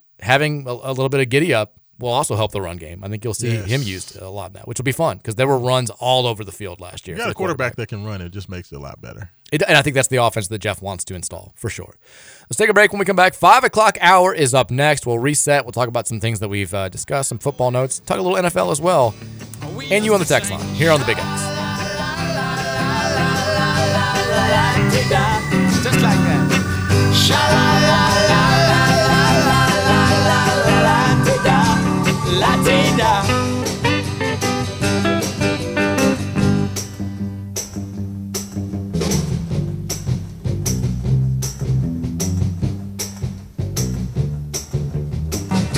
hard to find my way. You got me running, going out of my mind. You got me thinking that I'm wasting my time. Don't bring me down. No. We're in the 5 o'clock hour here of the Mike Rutherford Show, the Friday edition here on 1450 and 96.1 The Big X. We got Rashawn Myers in studio with us. You can hear him again tomorrow morning on Wake Up 502. I'm assuming you all will be doing a show tomorrow. Oh, yeah, despite absolutely. the weather. Maybe. Yes, sir. Hopefully. We'll get you in there. Like the postman. No, we always going to be there, always delivering. Yes, sir. We've got an hour left here. If you want to have your thoughts heard on the radio, text us on the Thornton's text line at 502-414-1450. We've been discussing a number of things today. Louisville men's basketball, the reaction to the win over Miami. Looking ahead to tomorrow's game against NC State. We'll talk more about that this hour. U of L women getting it done last night on the road against Pittsburgh with a 74-44 victory. The big news of the day is Quincy Riley, the all-ACC cornerback, choosing to come back to Louisville for one more season. With him and Ashton Gelade, the Cards are returning their two best defensive players from last season. That's a big, big, big deal. We've got NFL playoffs coming up this weekend. We'll talk about that this hour if you want to have that thought. We're talking about Jawar Jordan, the running game there before the break. It should be mentioned, Jawar Jordan today officially announcing that he has accepted his invitation to the 2024 Reese Senior Bowl. What do you think about Jawar I get why he felt like this had to be his time. I think there was a little bit of a decision for him to make as far as him coming back and maybe taking advantage of the NIL here. His draftability, I've seen some people saying he could be a 6th or a 7th round pick. I can see Jawar certainly getting a training camp invite and potentially making a roster, or at least being a practice squad guy next year. Yeah, I definitely think he's an NFL back when he's healthy, because he has both the power to run between the tackles, but also the speed to take a home run. I mean, Keaton Mitchell was a superstar for the Baltimore Ravens. He was a 5th-round pick, and that's kind of who Jawar reminds me of, is kind of a smaller guy, but just runs very, very strong for his size and has home run speed. I would think for NFL teams, the biggest worry would be the injury concern. So I think a lot of what happens with Jawar is going to come down to his medicals, what they get back on that. I think they would like the fact that he's been lightly utilized a lot in college. I mean, Sure. Until this past season, he had never really been like a big-time workhorse back. So he should have a lot of carries under his carriage. So, I mean, I would say a 6th-round, 7th-round undrafted guy, but I definitely think he's a guy who will make a roster just because that playmaking speed is, I mean, he can cut at full speed, and there's not a lot of guys that can do that. So when you have that skill set, I think he'll land with somebody, at least on a practice team. It's another one of those years. I feel like we've gotten kind of accustomed to this, where Louisville probably is not going to have a highly drafted player. Yeah. There was a long period of time there, even at the beginning of the Satterfield era, where we were having 1 or 2 guys that were going to be 1st or 2nd day draft picks. And I mean, this year, who do you think is probably the first Louisville player taken? Is it probably Jamari Thrash, I guess? I mean, I would guess, just because the wide receiver position is always a position, high position of need now, and Louisville really doesn't have anybody on the line. I mean, you would think that, our center, Hudson would have the opportunity to be drafted, but because of his injury concerns and the fact that he plays center position always drops a bit. You're looking for big tackles. So, yeah, I would say probably Thrash is your most likely highest rated guy right now. I guess there's an outside possibility that no Louisville players could get drafted. I think Jamari Thrash and Jawar Jordan both have like 6th or 7th round draft grades according to most of these sites. But like Jermaine Lole is on some draft boards now. I think he has not made an official decision, I guess, but I think he's leaning towards coming back. I think that's the the understanding. I guess we'll find out. I mean, I think point. he would definitely be a guy that would be interesting for teams. But I could definitely see teams saying, you know what, you had a couple of injury riddled seasons. We want to see you be healthy from start to finish. He could come back, take advantage of NIL, because when you get a big a pass rush and a nose tackle like Jermaine is, I mean, he shows athletic ability for his size. Yeah. If he can stay healthy, he could still be drafted pretty high, even for a guy who's been going to be in school 6-7 years. There were a couple of times last year where in the second half of the season where he started playing more, and I see like a huge guy making this crazy lateral play, and I'm like, who was that? And he pops up. I'm like, oh, and you could see why he was so highly regarded as an NFL prospect when he was at Arizona State. Yes. And if you could just, I think you're right though. I think being his size and having his background, if he could play like a full season healthy next year at Louisville, maybe that would make him more draftable. Now he's got to be like 24 years old at this point. I mean, that's the whole thing with all these seniors now, right? It's like how many years they've been? 6, 7, 8 years. I mean, Tyler Shuck's gonna be renting cars in September. He'll turn he turns 25 on the day of the Notre Dame game, which is crazy. I mean, yeah, I think I've been doing the blog for like 6 years by the time I was 25 years old,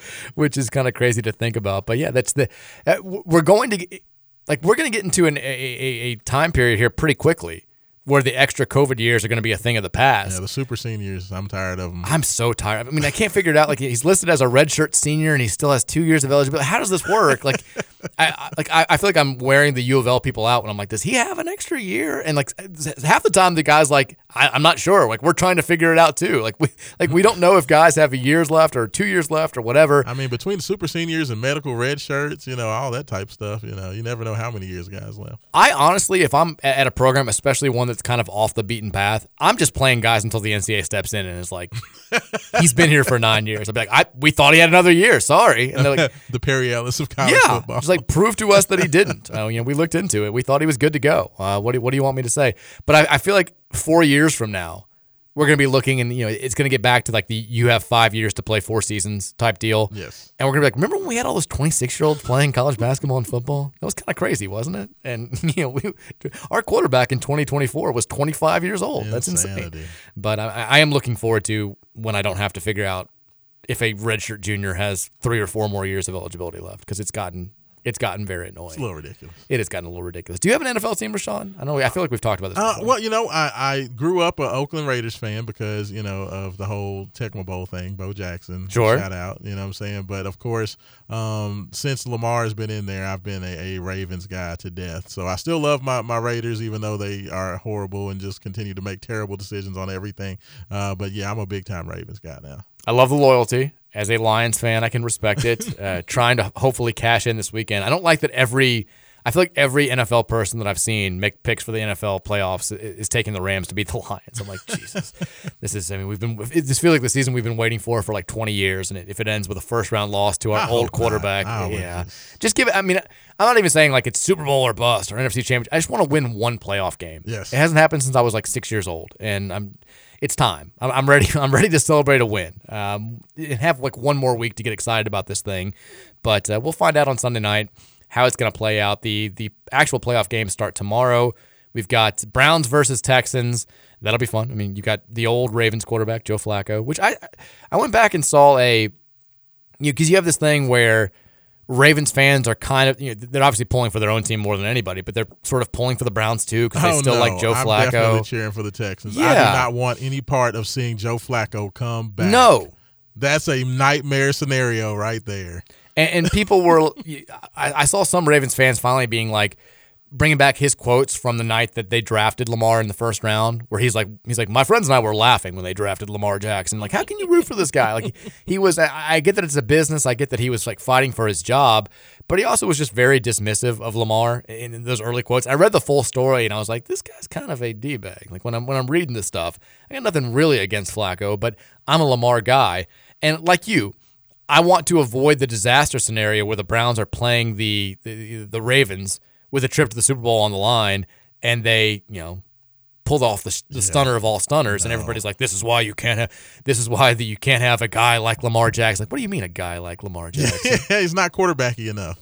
I do love the comic who's like, those bleeping guys out there who are like, "There's something I miss about Flacco. There's just I can't put my finger on it, but there's something I trusted more about Flacco." It's like those guys are they're still out there, and I don't want that person. He's like a coach on the field, Mike. He's got a certain grit to him that Lamar just doesn't have. It's a nightmare scenario. Like I don't want that to happen. Between Flacco and the fact that defense always gives Lamar fits. Yeah. It is just one of those things of all. I don't care if the Ravens play anybody else. I do not want to see the Cleveland Browns at all on that field because it just feels like the chopping wood. Everybody, Rutgers, Louisville.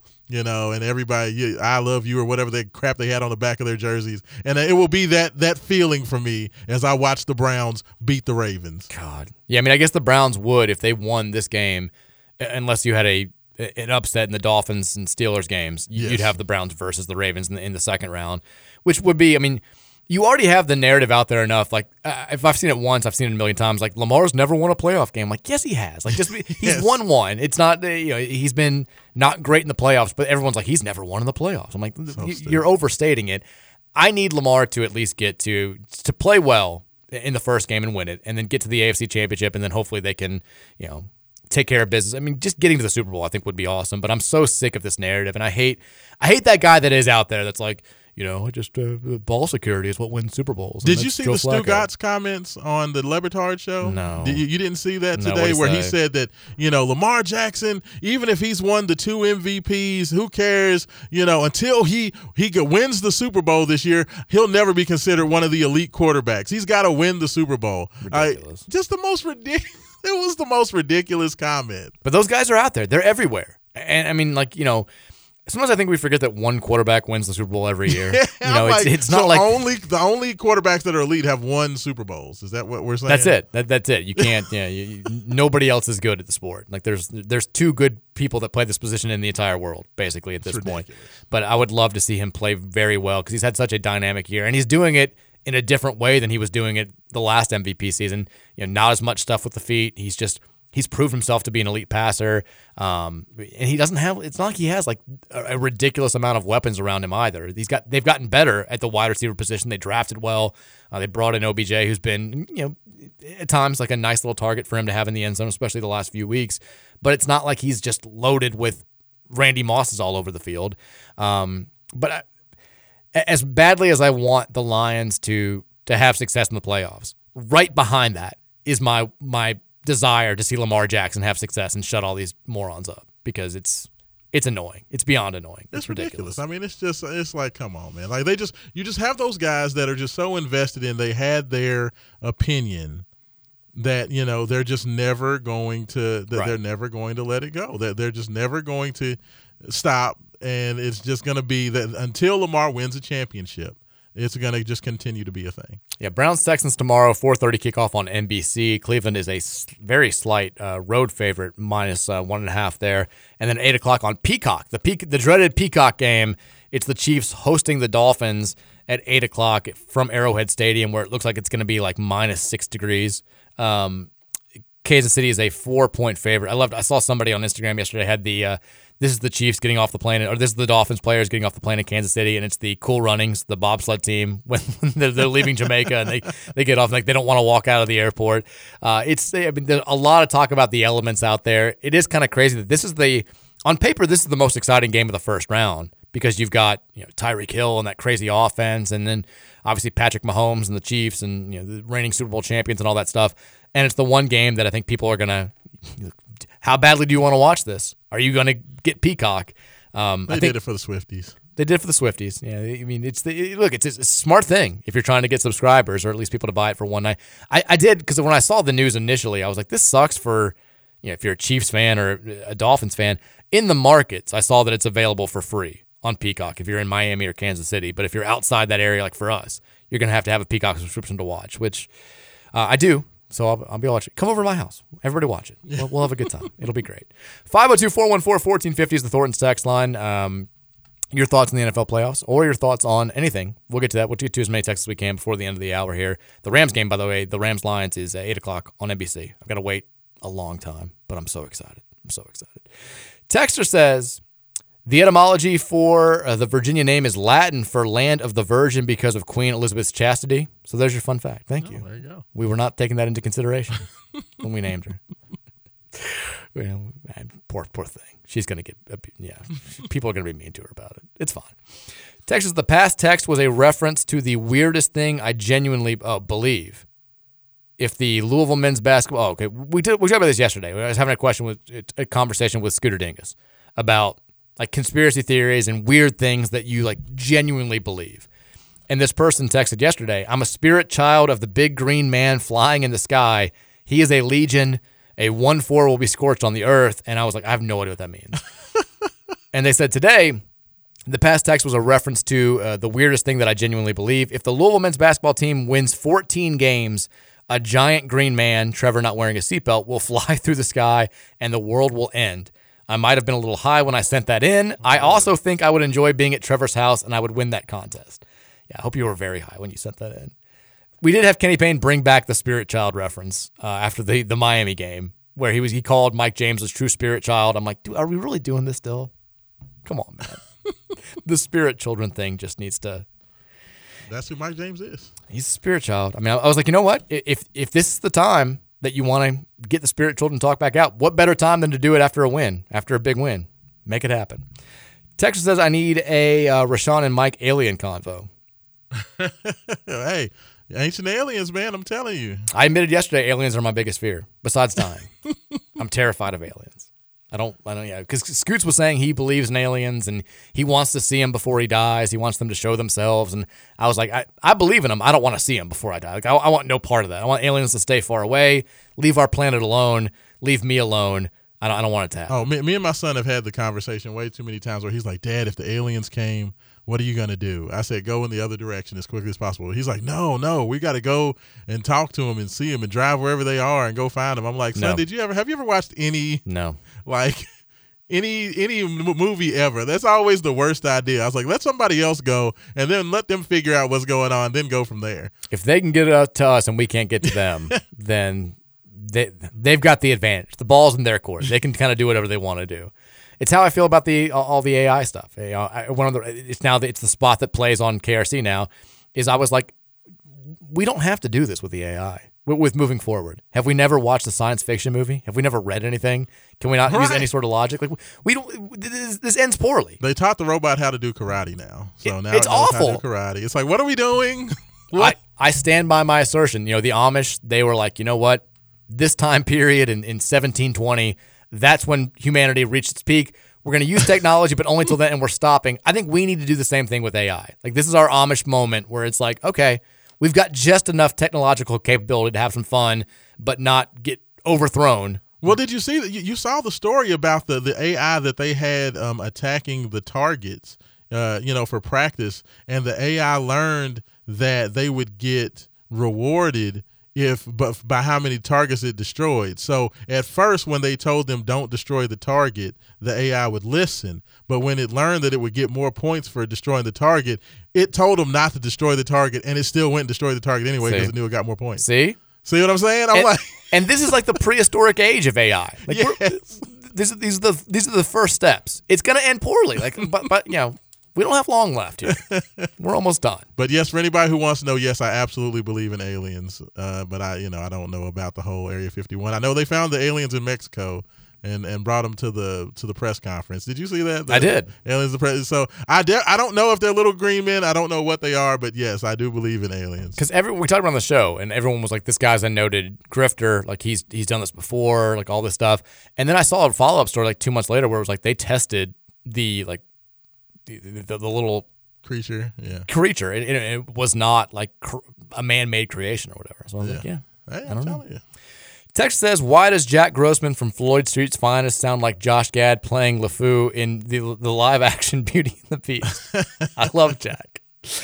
Jack, look, if you have criticism of Jack's voice, I think he's fine with that. He's good with it. He's heard it his whole life. He knows, but that's a good text. Crean's a good one.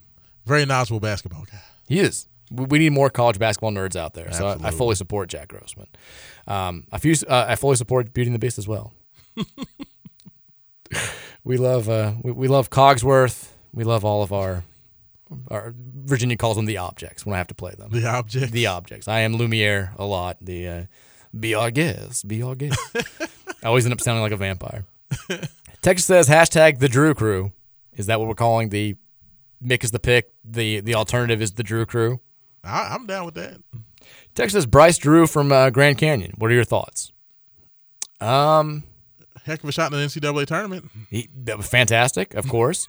I mean, like, we've already kind of seen Bryce Drew at a power conference program, and it didn't go great at Vandy.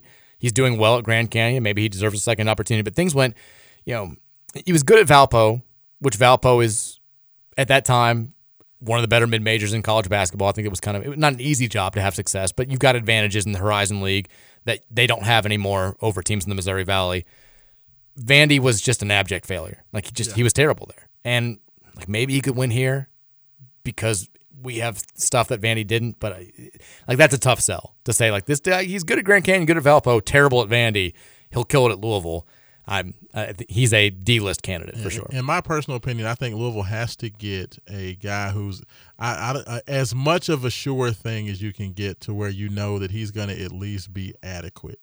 Like somebody that we know that this guy's going to at least be able to win X amount of games. You know what I mean? Like somebody who's kind of not that nobody's foolproof, but somebody you have a pretty strong suspicion that he's going to do pretty well. So I would lean towards more of a veteran guy. I wouldn't want a first or second year guy. I know Tang is in his second year with Kansas State, but even him I am leery of just because I want to see what he can do, without Marquise Noel. Sure. So I would lean more towards somebody who's been there and done it for 6, 7, 8 years, and we know how good he is. Texas says this angry guy. It's comedy, you all Louisville radio people keep talking about all these schools that have rebuilt in 1 year and then can only name Iowa State as an example. Here's another one, Kansas State. You mentioned Jerome Tang. Last in the Big 12, Tang comes in, kills it in the portal, and they go to an Elite Eight last year. How about Oklahoma this year? Losing record last year. Porter Moser gets some new guys in the portal. They're 13-2, and they're top 20 team in the country. St. John's pretty good, too. St. John's. Rick Pitino comes in. They're, second to last in the Big East last year. Gets a bunch of guys in the portal. They're 4-1 in the Big East right now. Ole Miss is pretty good, too. Ole Miss, very quick turnaround. Chris Beard. We'll see how they do in the SEC. So that's 5. Just saying. Yeah. So suck it, buddy. Texas says, Mike, how are you not high on this UK team? I think they are real title contenders, and as a U of L fan, I hate it. I mean, they're better than I thought they were going to be. I'll fully admit that. And this is not the hatred talking. I'm trying to be as objective as possible. And I had UK like preseason number 2 last year, and they made me look dumb because they weren't that good. I don't think they defend well enough to win a national title. Yeah. I don't.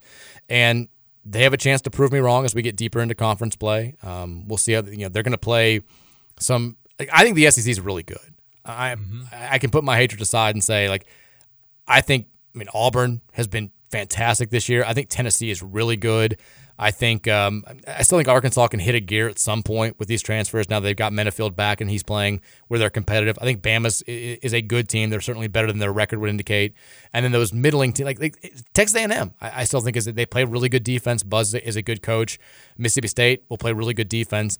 But I want to see UK against some of the better offensive teams in this conference, like hold somebody below 80 points. I know they did it against Missouri, but it's Missouri. They're 105 on Ken Palm. Like, I want to see them defend at a level, because that was the thing that I was struck by in the first 15 minutes of the Louisville game. I was like, we're kind of going right around them. I think Reed Shepherd is a really good off the ball defender. I don't think he's a very good on ball defender. Whoever he was guarding for Louisville just went right around him every single time. Yeah, and then they had to hope that we missed shots or turn the ball over, which we did because we're Louisville. Again, with the right draw, I think they can make a nice run in the NCAA tournament, but I don't think that they're a legitimate national title threat. The thing about Kentucky, because they are a young team, is they have a tendency to be able to get bullied. And I can't remember the HBCU that they were playing, or that they played a team early that they almost lost. They went to overtime and St. Joe's. Thank you. And St. Joe's didn't necessarily have the most talent, but they had a lot of old guys, and they just kind of bullied Kentucky.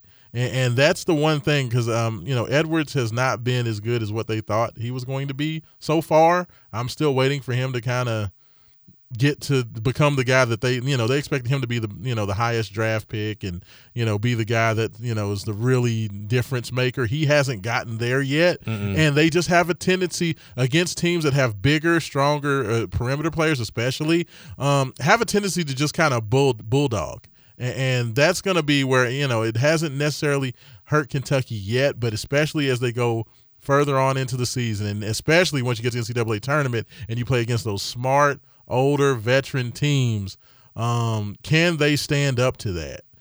Because that's going to be where I think they have the biggest issue. Like, I love Mitchell. I like the fact that they, have so many guys that can shoot the ball. Dillingham is awesome. Yeah. But I can see them in a one-game scenario. Once again, like the Kansas State games or, the St. Peter's games or whatever, you play against a veteran team that just has those big, strong guys.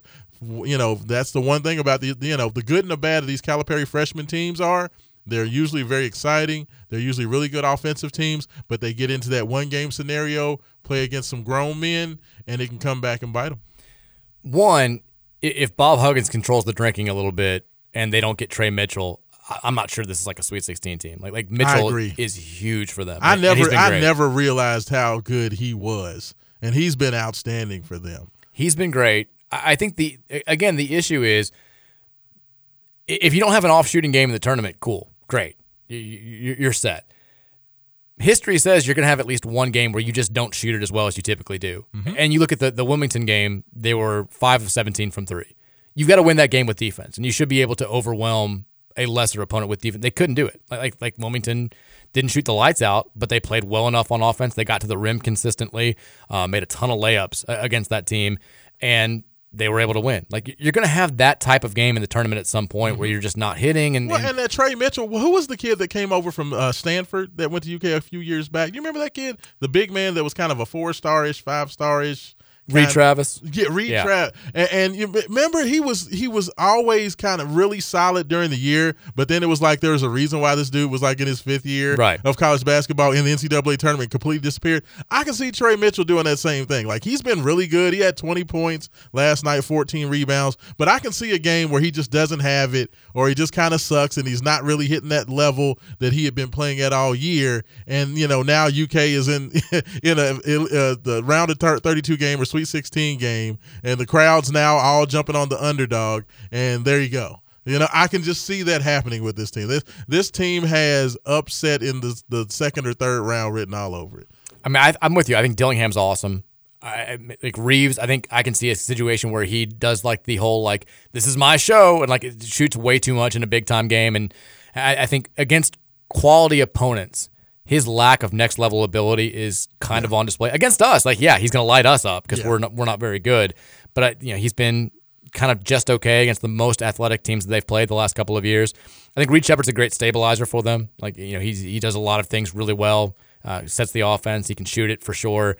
Is a much better finisher than I thought he was going to be as a true freshman. But I'm with you. Like, I mean. Again, like, so much of it comes down to draw. Like, if they get last year's draw, I thought they were in the weakest region. I thought they had the bracket kind of opened up nicely for them. I think that team could probably go to the Final Four, but they will run into at some point a team that just takes away what they do well and will force them to win with defense. I'm not sure they're going to be able to do that.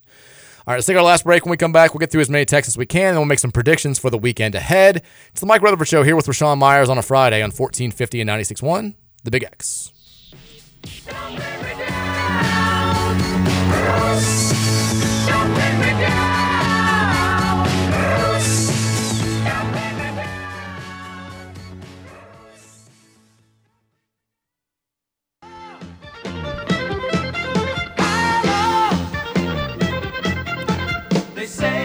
Welcome back in. Final segment here of the Friday edition of the Mike Rutherford Show on 1450 and 96.1 The Big X. Hope your weekend's off to a fantastic start. It is gross outside. Stay inside if you can.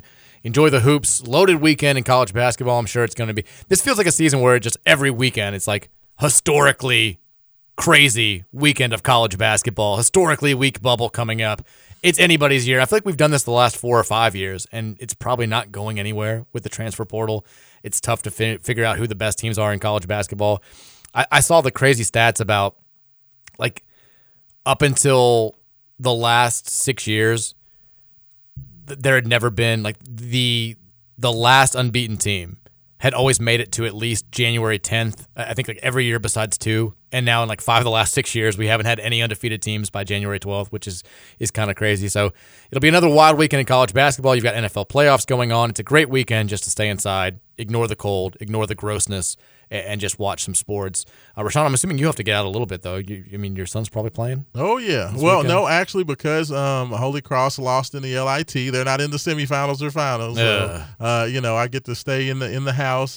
His coach is crazy, though. He likes to practice every other day. So I'm sure I'll be out at practice, sitting there waiting for those guys to get done. We may hit the gym a little bit, but a lot of football. Definitely looking forward to the NFL. I've probably watched more NFL this year. I don't know if I need to thank Kenny Payne for that, but I've watched probably more NFL this year than I have in a while. I've watched more football, period, than I have in quite a long time. Like, I love football, but sometimes the NFL, I really only pay attention to my team. I've watched everybody play this year. It's been a fun season. I feel like I have too. Maybe it is the Kenny Payne effect. Where you're just like you got to find other interests. You're looking for something to fill that void, and like the Lions being good has helped. And you just want to feel good again, Mike. I do. I just want something to make me feel happy. I'm looking wherever I can find it. But yeah, are you karaoke this weekend? I know you're a big karaoke guy. Absolutely. I'll be out at More Shenanigans this weekend. I actually do a live show there on karaoke night once a month over at More Shenanigans over on Breckenridge and Bardstown Road. So I'll be there tonight. They start karaoke around about 9:30, 10 o'clock. I'll be out there singing my little heart out until I have to go to bed and get up to do Wake Up 502 in the morning. But I can't wait. Oh, and for anybody who's wanting to know, I'll be out there. We'll be doing the live show 7:30 to 9:30. We call it Game Day 502 when we do it live. I'll be doing that on the 26th of this month. So Ooh. January 26th is going down. He's doing it live. Absolutely. Hell yeah. Love getting out and be with the people. Thornton's text line, 502-414-1450. We're going to get through your texts here. If you want your thoughts made, you got about 20 minutes to get those in, and then we'll pick some games this weekend, including Louisville's matchup tomorrow against NC State. It is so weird still for me, Rashawn, to be like, at this point, I think even after the win over Miami, like, there's heightened interest in Saturday's game against NC State, but not to a point where people are like, tell me about the NC State Wolfpack. Like, you know what I mean? Like, we used to do that where it was like, hey, we're playing Virginia this weekend. Like, let's talk about the Cavaliers, what they do well, who they've beaten, like what their resume is. And people are kind of like, not so much. I have not researched a team that Louisville has played, and I don't know how long. I used to just go deep dive, watch recent games, and try to dig into the guys' stats. I don't know any names of any of the players of any of the teams that we play, like, at all. I just know Big Burns just because, it's kind of hard to miss a big 6'10", like 300 and some odd pound big guy. So anytime NC State's playing, you kind of immediately notice him. He's a big boy. He's like a dancing bear out there. But, like outside of Burns, I don't know another guy on that team's roster. They still have Casey Morcell, who came over from Virginia, and he played there forever. He played well against us last year, if I remember correctly. I think Burns played well against us last year too. Hell, everybody plays well against us. What am I saying? All right, Texter says, what's going on with Rashawn's feud with Steve Rummage on Twitter? Is this the Louisville sports media version of Stephen A. versus Whitlock? Oh, hey, look, I love Steve.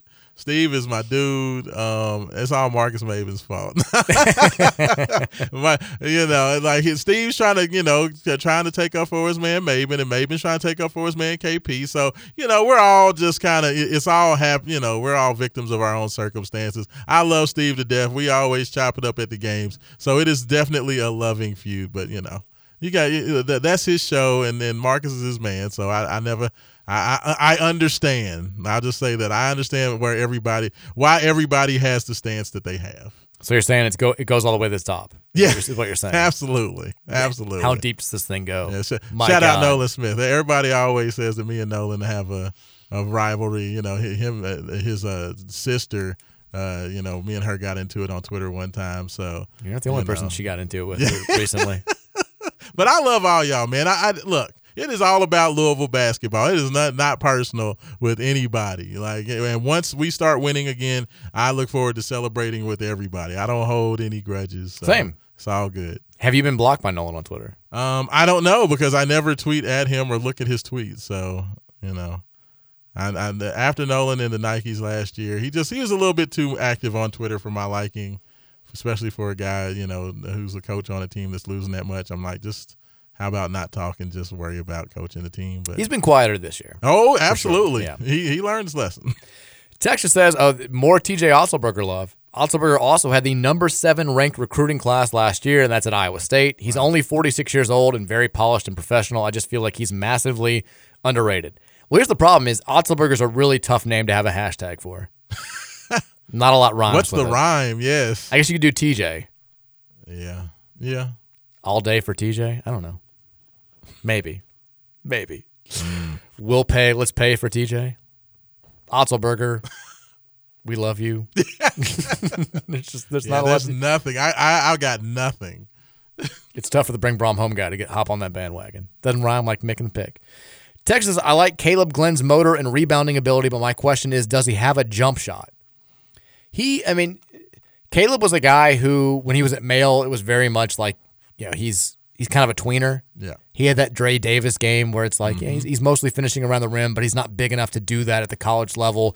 And then it seemed like at La Lumiere, when you watch his highlights, he was taking a lot more shots from the outside.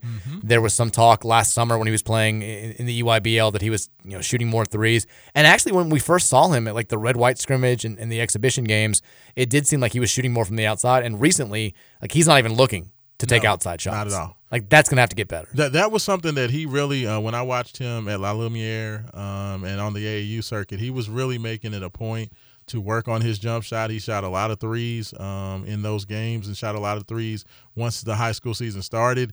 You can tell it's kind of been coached into him to just don't even worry about that. Just worry about getting to the basket. It's kind of going to be one of those things where I think a lot like Dre Davis and some of the other guys that we've seen come through, it's going to be one of those work on it in the offseason, and then once you're confident with it, then start taking them in games. But I think that he's going to continue to develop that. So I do think he'll get better like a Dwayne Sutton as time rolls along. And, by the way, Mike, we'll go further with Otzenberger. All right. I like that. It wasn't going to leave my head till I found something. It's the best I got. I like that. I'm good with that. I think with Caleb, look, he's listed at 6'6". He's probably closer to 6'5". He doesn't have guard skills, so he's going to have to play that forward position. If you're doing that, like you've got to develop an outside shot to keep opposing defenses honest, or else it's tough to keep spacing there. He's only taken 2 this year, and they were in the first 2 games of the season. He missed both them. So, I think you're right. I think that's something that you're going to have to develop. You can't be a 6'5" forward who just plays around the rim. Not at this level. Like that, you can get by and be a really successful mid-major player, but like that's going to have to get consistent standstill jump shot, and got to work on your handle. To work on your handle. For sure. But I love the energy. He's got the ACC ready body for sure. He's physically ready to play at this level.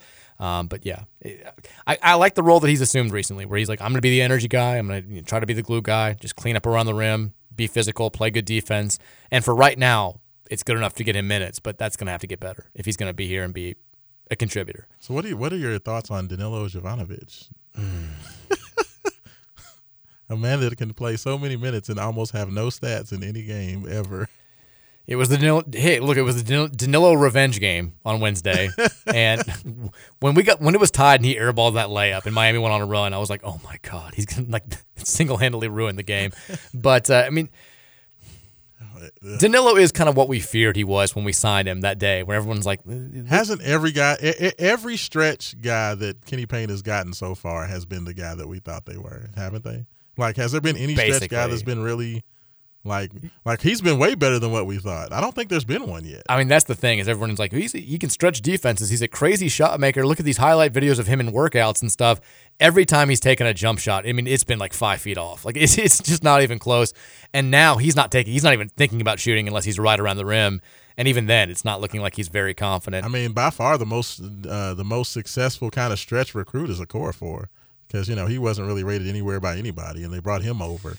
But and that's probably the best, and he's, been a, for 5-6 minute a game guy since he got here. And that's like the best with all Karan never played.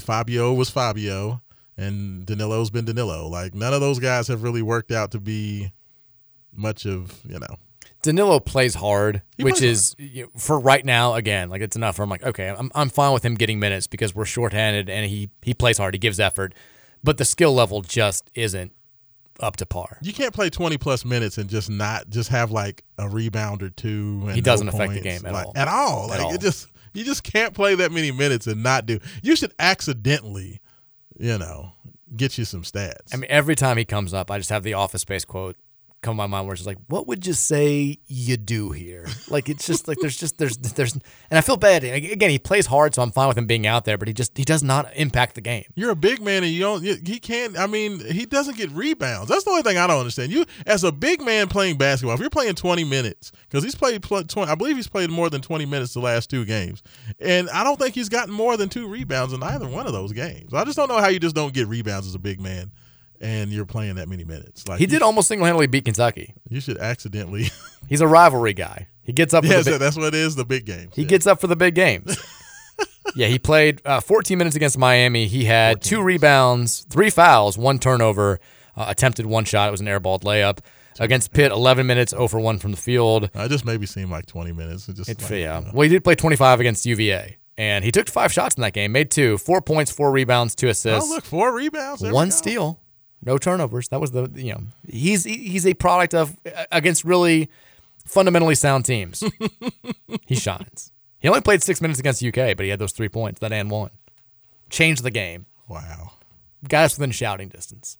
Kept it honest. Kept it respectable. The 250 some odd ranked player in the nation is not really that good, so what a shock. Texter says, to the texter who was the KP Mafia leader, if our talent was so bad, why was KP routinely playing golf and doing nothing to address the talent concerns?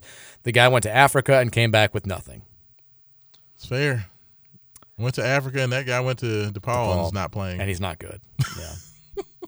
It spent seemed so much time. On the first day of the July evaluation period. Seems like an error in judgment in hindsight. Oh, gosh. This opening of the transfer portal. Where's Kenny Payne at? He's in Africa. And Louisville's losing every transfer portal guy. He was trying to justify it, too. Like, this is the next wave. Like, there are all these NBA guys, and, like, you see some of them play, and you're like, this is it's not the place to be.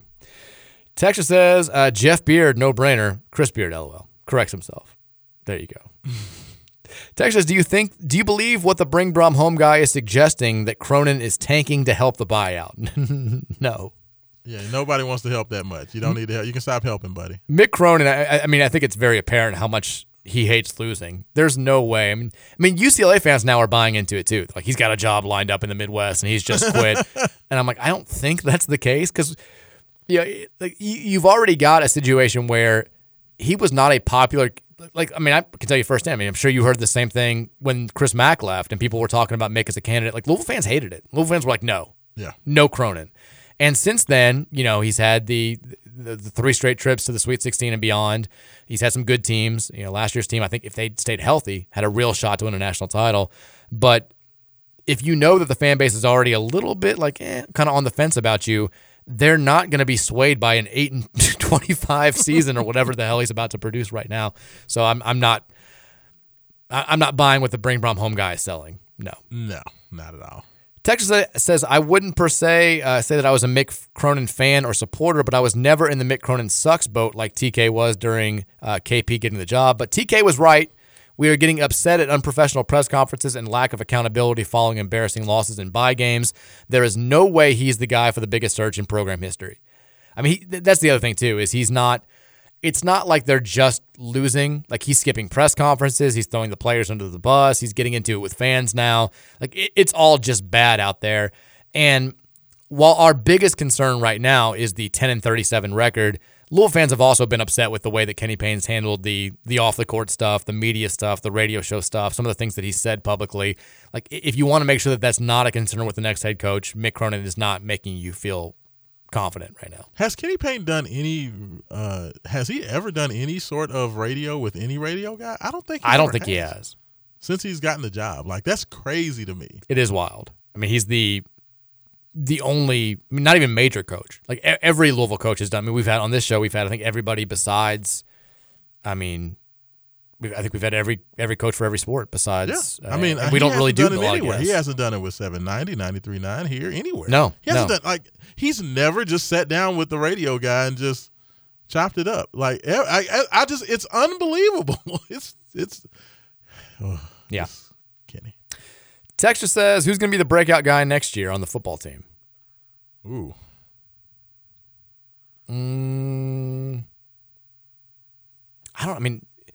Assuming he stays, I can see Stanquan Clark being a beast next year.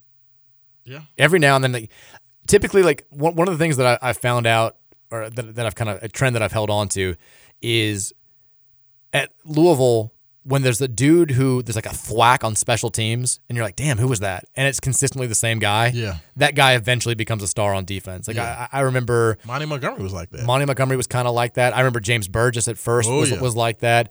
There've been a couple other ones. CJ Avery, I think, was always a big special teams guy. What was the really kid? Josh Harvey Clemens was like that too. When he first came over as a transfer from Georgia, he was a special teams monster. It's like Stanquan was making big plays, and like even when he's been in limited snaps on defense, there've been a couple plays where it's like, damn, who was that laying the wood on some dude? And it's been Stanquan. If he stays, I think he can be a star. Like the bookends, when I think about having the possibility of Stanquan Clark on one end and TJ. The kid from Miami, the one who set out, TJ Capers, on the other end. If he can if he can only have a Ruben Bain type of impact on Louisville, but to have those Miami, South Florida kids as bookends with Gelati and Thor down there in the middle, that would just be, whew.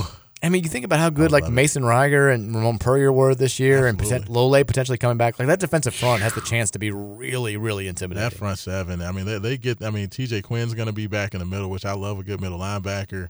The defense has me more excited than the offense, and I am over the moon about the offense. Outside of the quarterback position, I'm still out on Shuck. I just don't know how to take him. Yeah, we'll have to see. Just a very limited sample size. I've talked myself into it, but it's not a sure thing for sure. I mean, especially when you've got a guy who's been as injury prone as he has.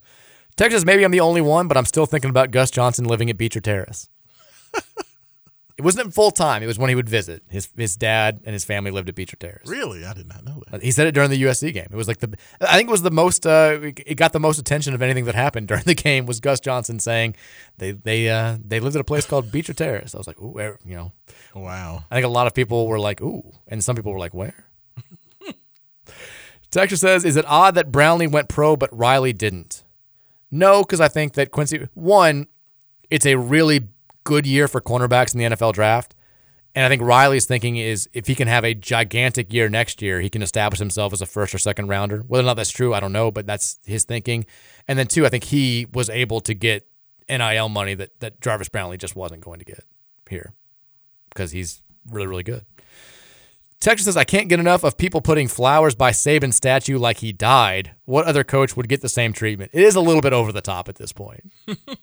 They are acting like he has passed away. It's too much. Texas says, Sam Williamson is still playing at SMU. LOL. That's crazy. He is. Texas Mike, you said that you've got to love the job more than your family. Has there ever been a better hint than it needs to be Chris Beard? Well, I mean, come on. Doesn't have, he doesn't have that family. There you go. Texas says, you got to let me know what exact score I need to put the $1 on. This will guarantee victory for us tomorrow. Yeah, we'll do that. I'll give an exact score prediction so you can bet the $1 coming up here at the end of the show. He did it after I said it was going to be 92-70 for the Miami game, and he made the bet. And now, since we won the game, he's got to do it every single game. There you go. Texas says, I would love to hear those Lamar can only be elite if he wins the Super Bowl guys defend why they still think that Dan Marino is an elite quarterback. There's just something about him. Rashawn. There's something about him. It's just more fundamentally sound. Exactly. He's just not fundamentally sound enough. He's always running. He always gets hurt running the football, which is completely false. He just doesn't seem to be a coach on the court. Marino was quarterback. He's not very heady. That's Lamar's problem. He's more of an athlete playing quarterback. Texas, the spirit child to High Texture was amazing. Thank you so much for sending that from a fellow spirit child. You're welcome. Oh, the spirit children. Texas, a real good buddy of mine, is a big Bigfoot believer, but he believes that Bigfoot is an alien. Oh, wow. I like that plot twist. Well, did you see the latest Bigfoot footage? I did. See that from the train? I did. So, once again, it's extra grainy, which is awesome. So I always got to be extra grainy, but he just walked across the field and sat down. Yeah. That was interesting. We live in this day and age where like 80% of humanity is recorded constantly with these high-tech cameras and high-tech iPhones, and yet Bigfoot's the only thing in the world that we can only get like something that looks like it's shot by a potato. Well, I'm still waiting for the footage of the aliens at the mall in Miami. That's Right. what I've been like. No cell phone footage. We see we see this helicopter footage. I'm like, nobody had a cell phone in Miami. Yeah. Like, what's going on? They're talking about all these shadow aliens in the mall. I'm like, what is a shadow alien? I don't know. Yeah. Texas says Chris Beard Redemption Tour 2025. I do feel like Louisville fans are very much on the Chris Beard bandwagon.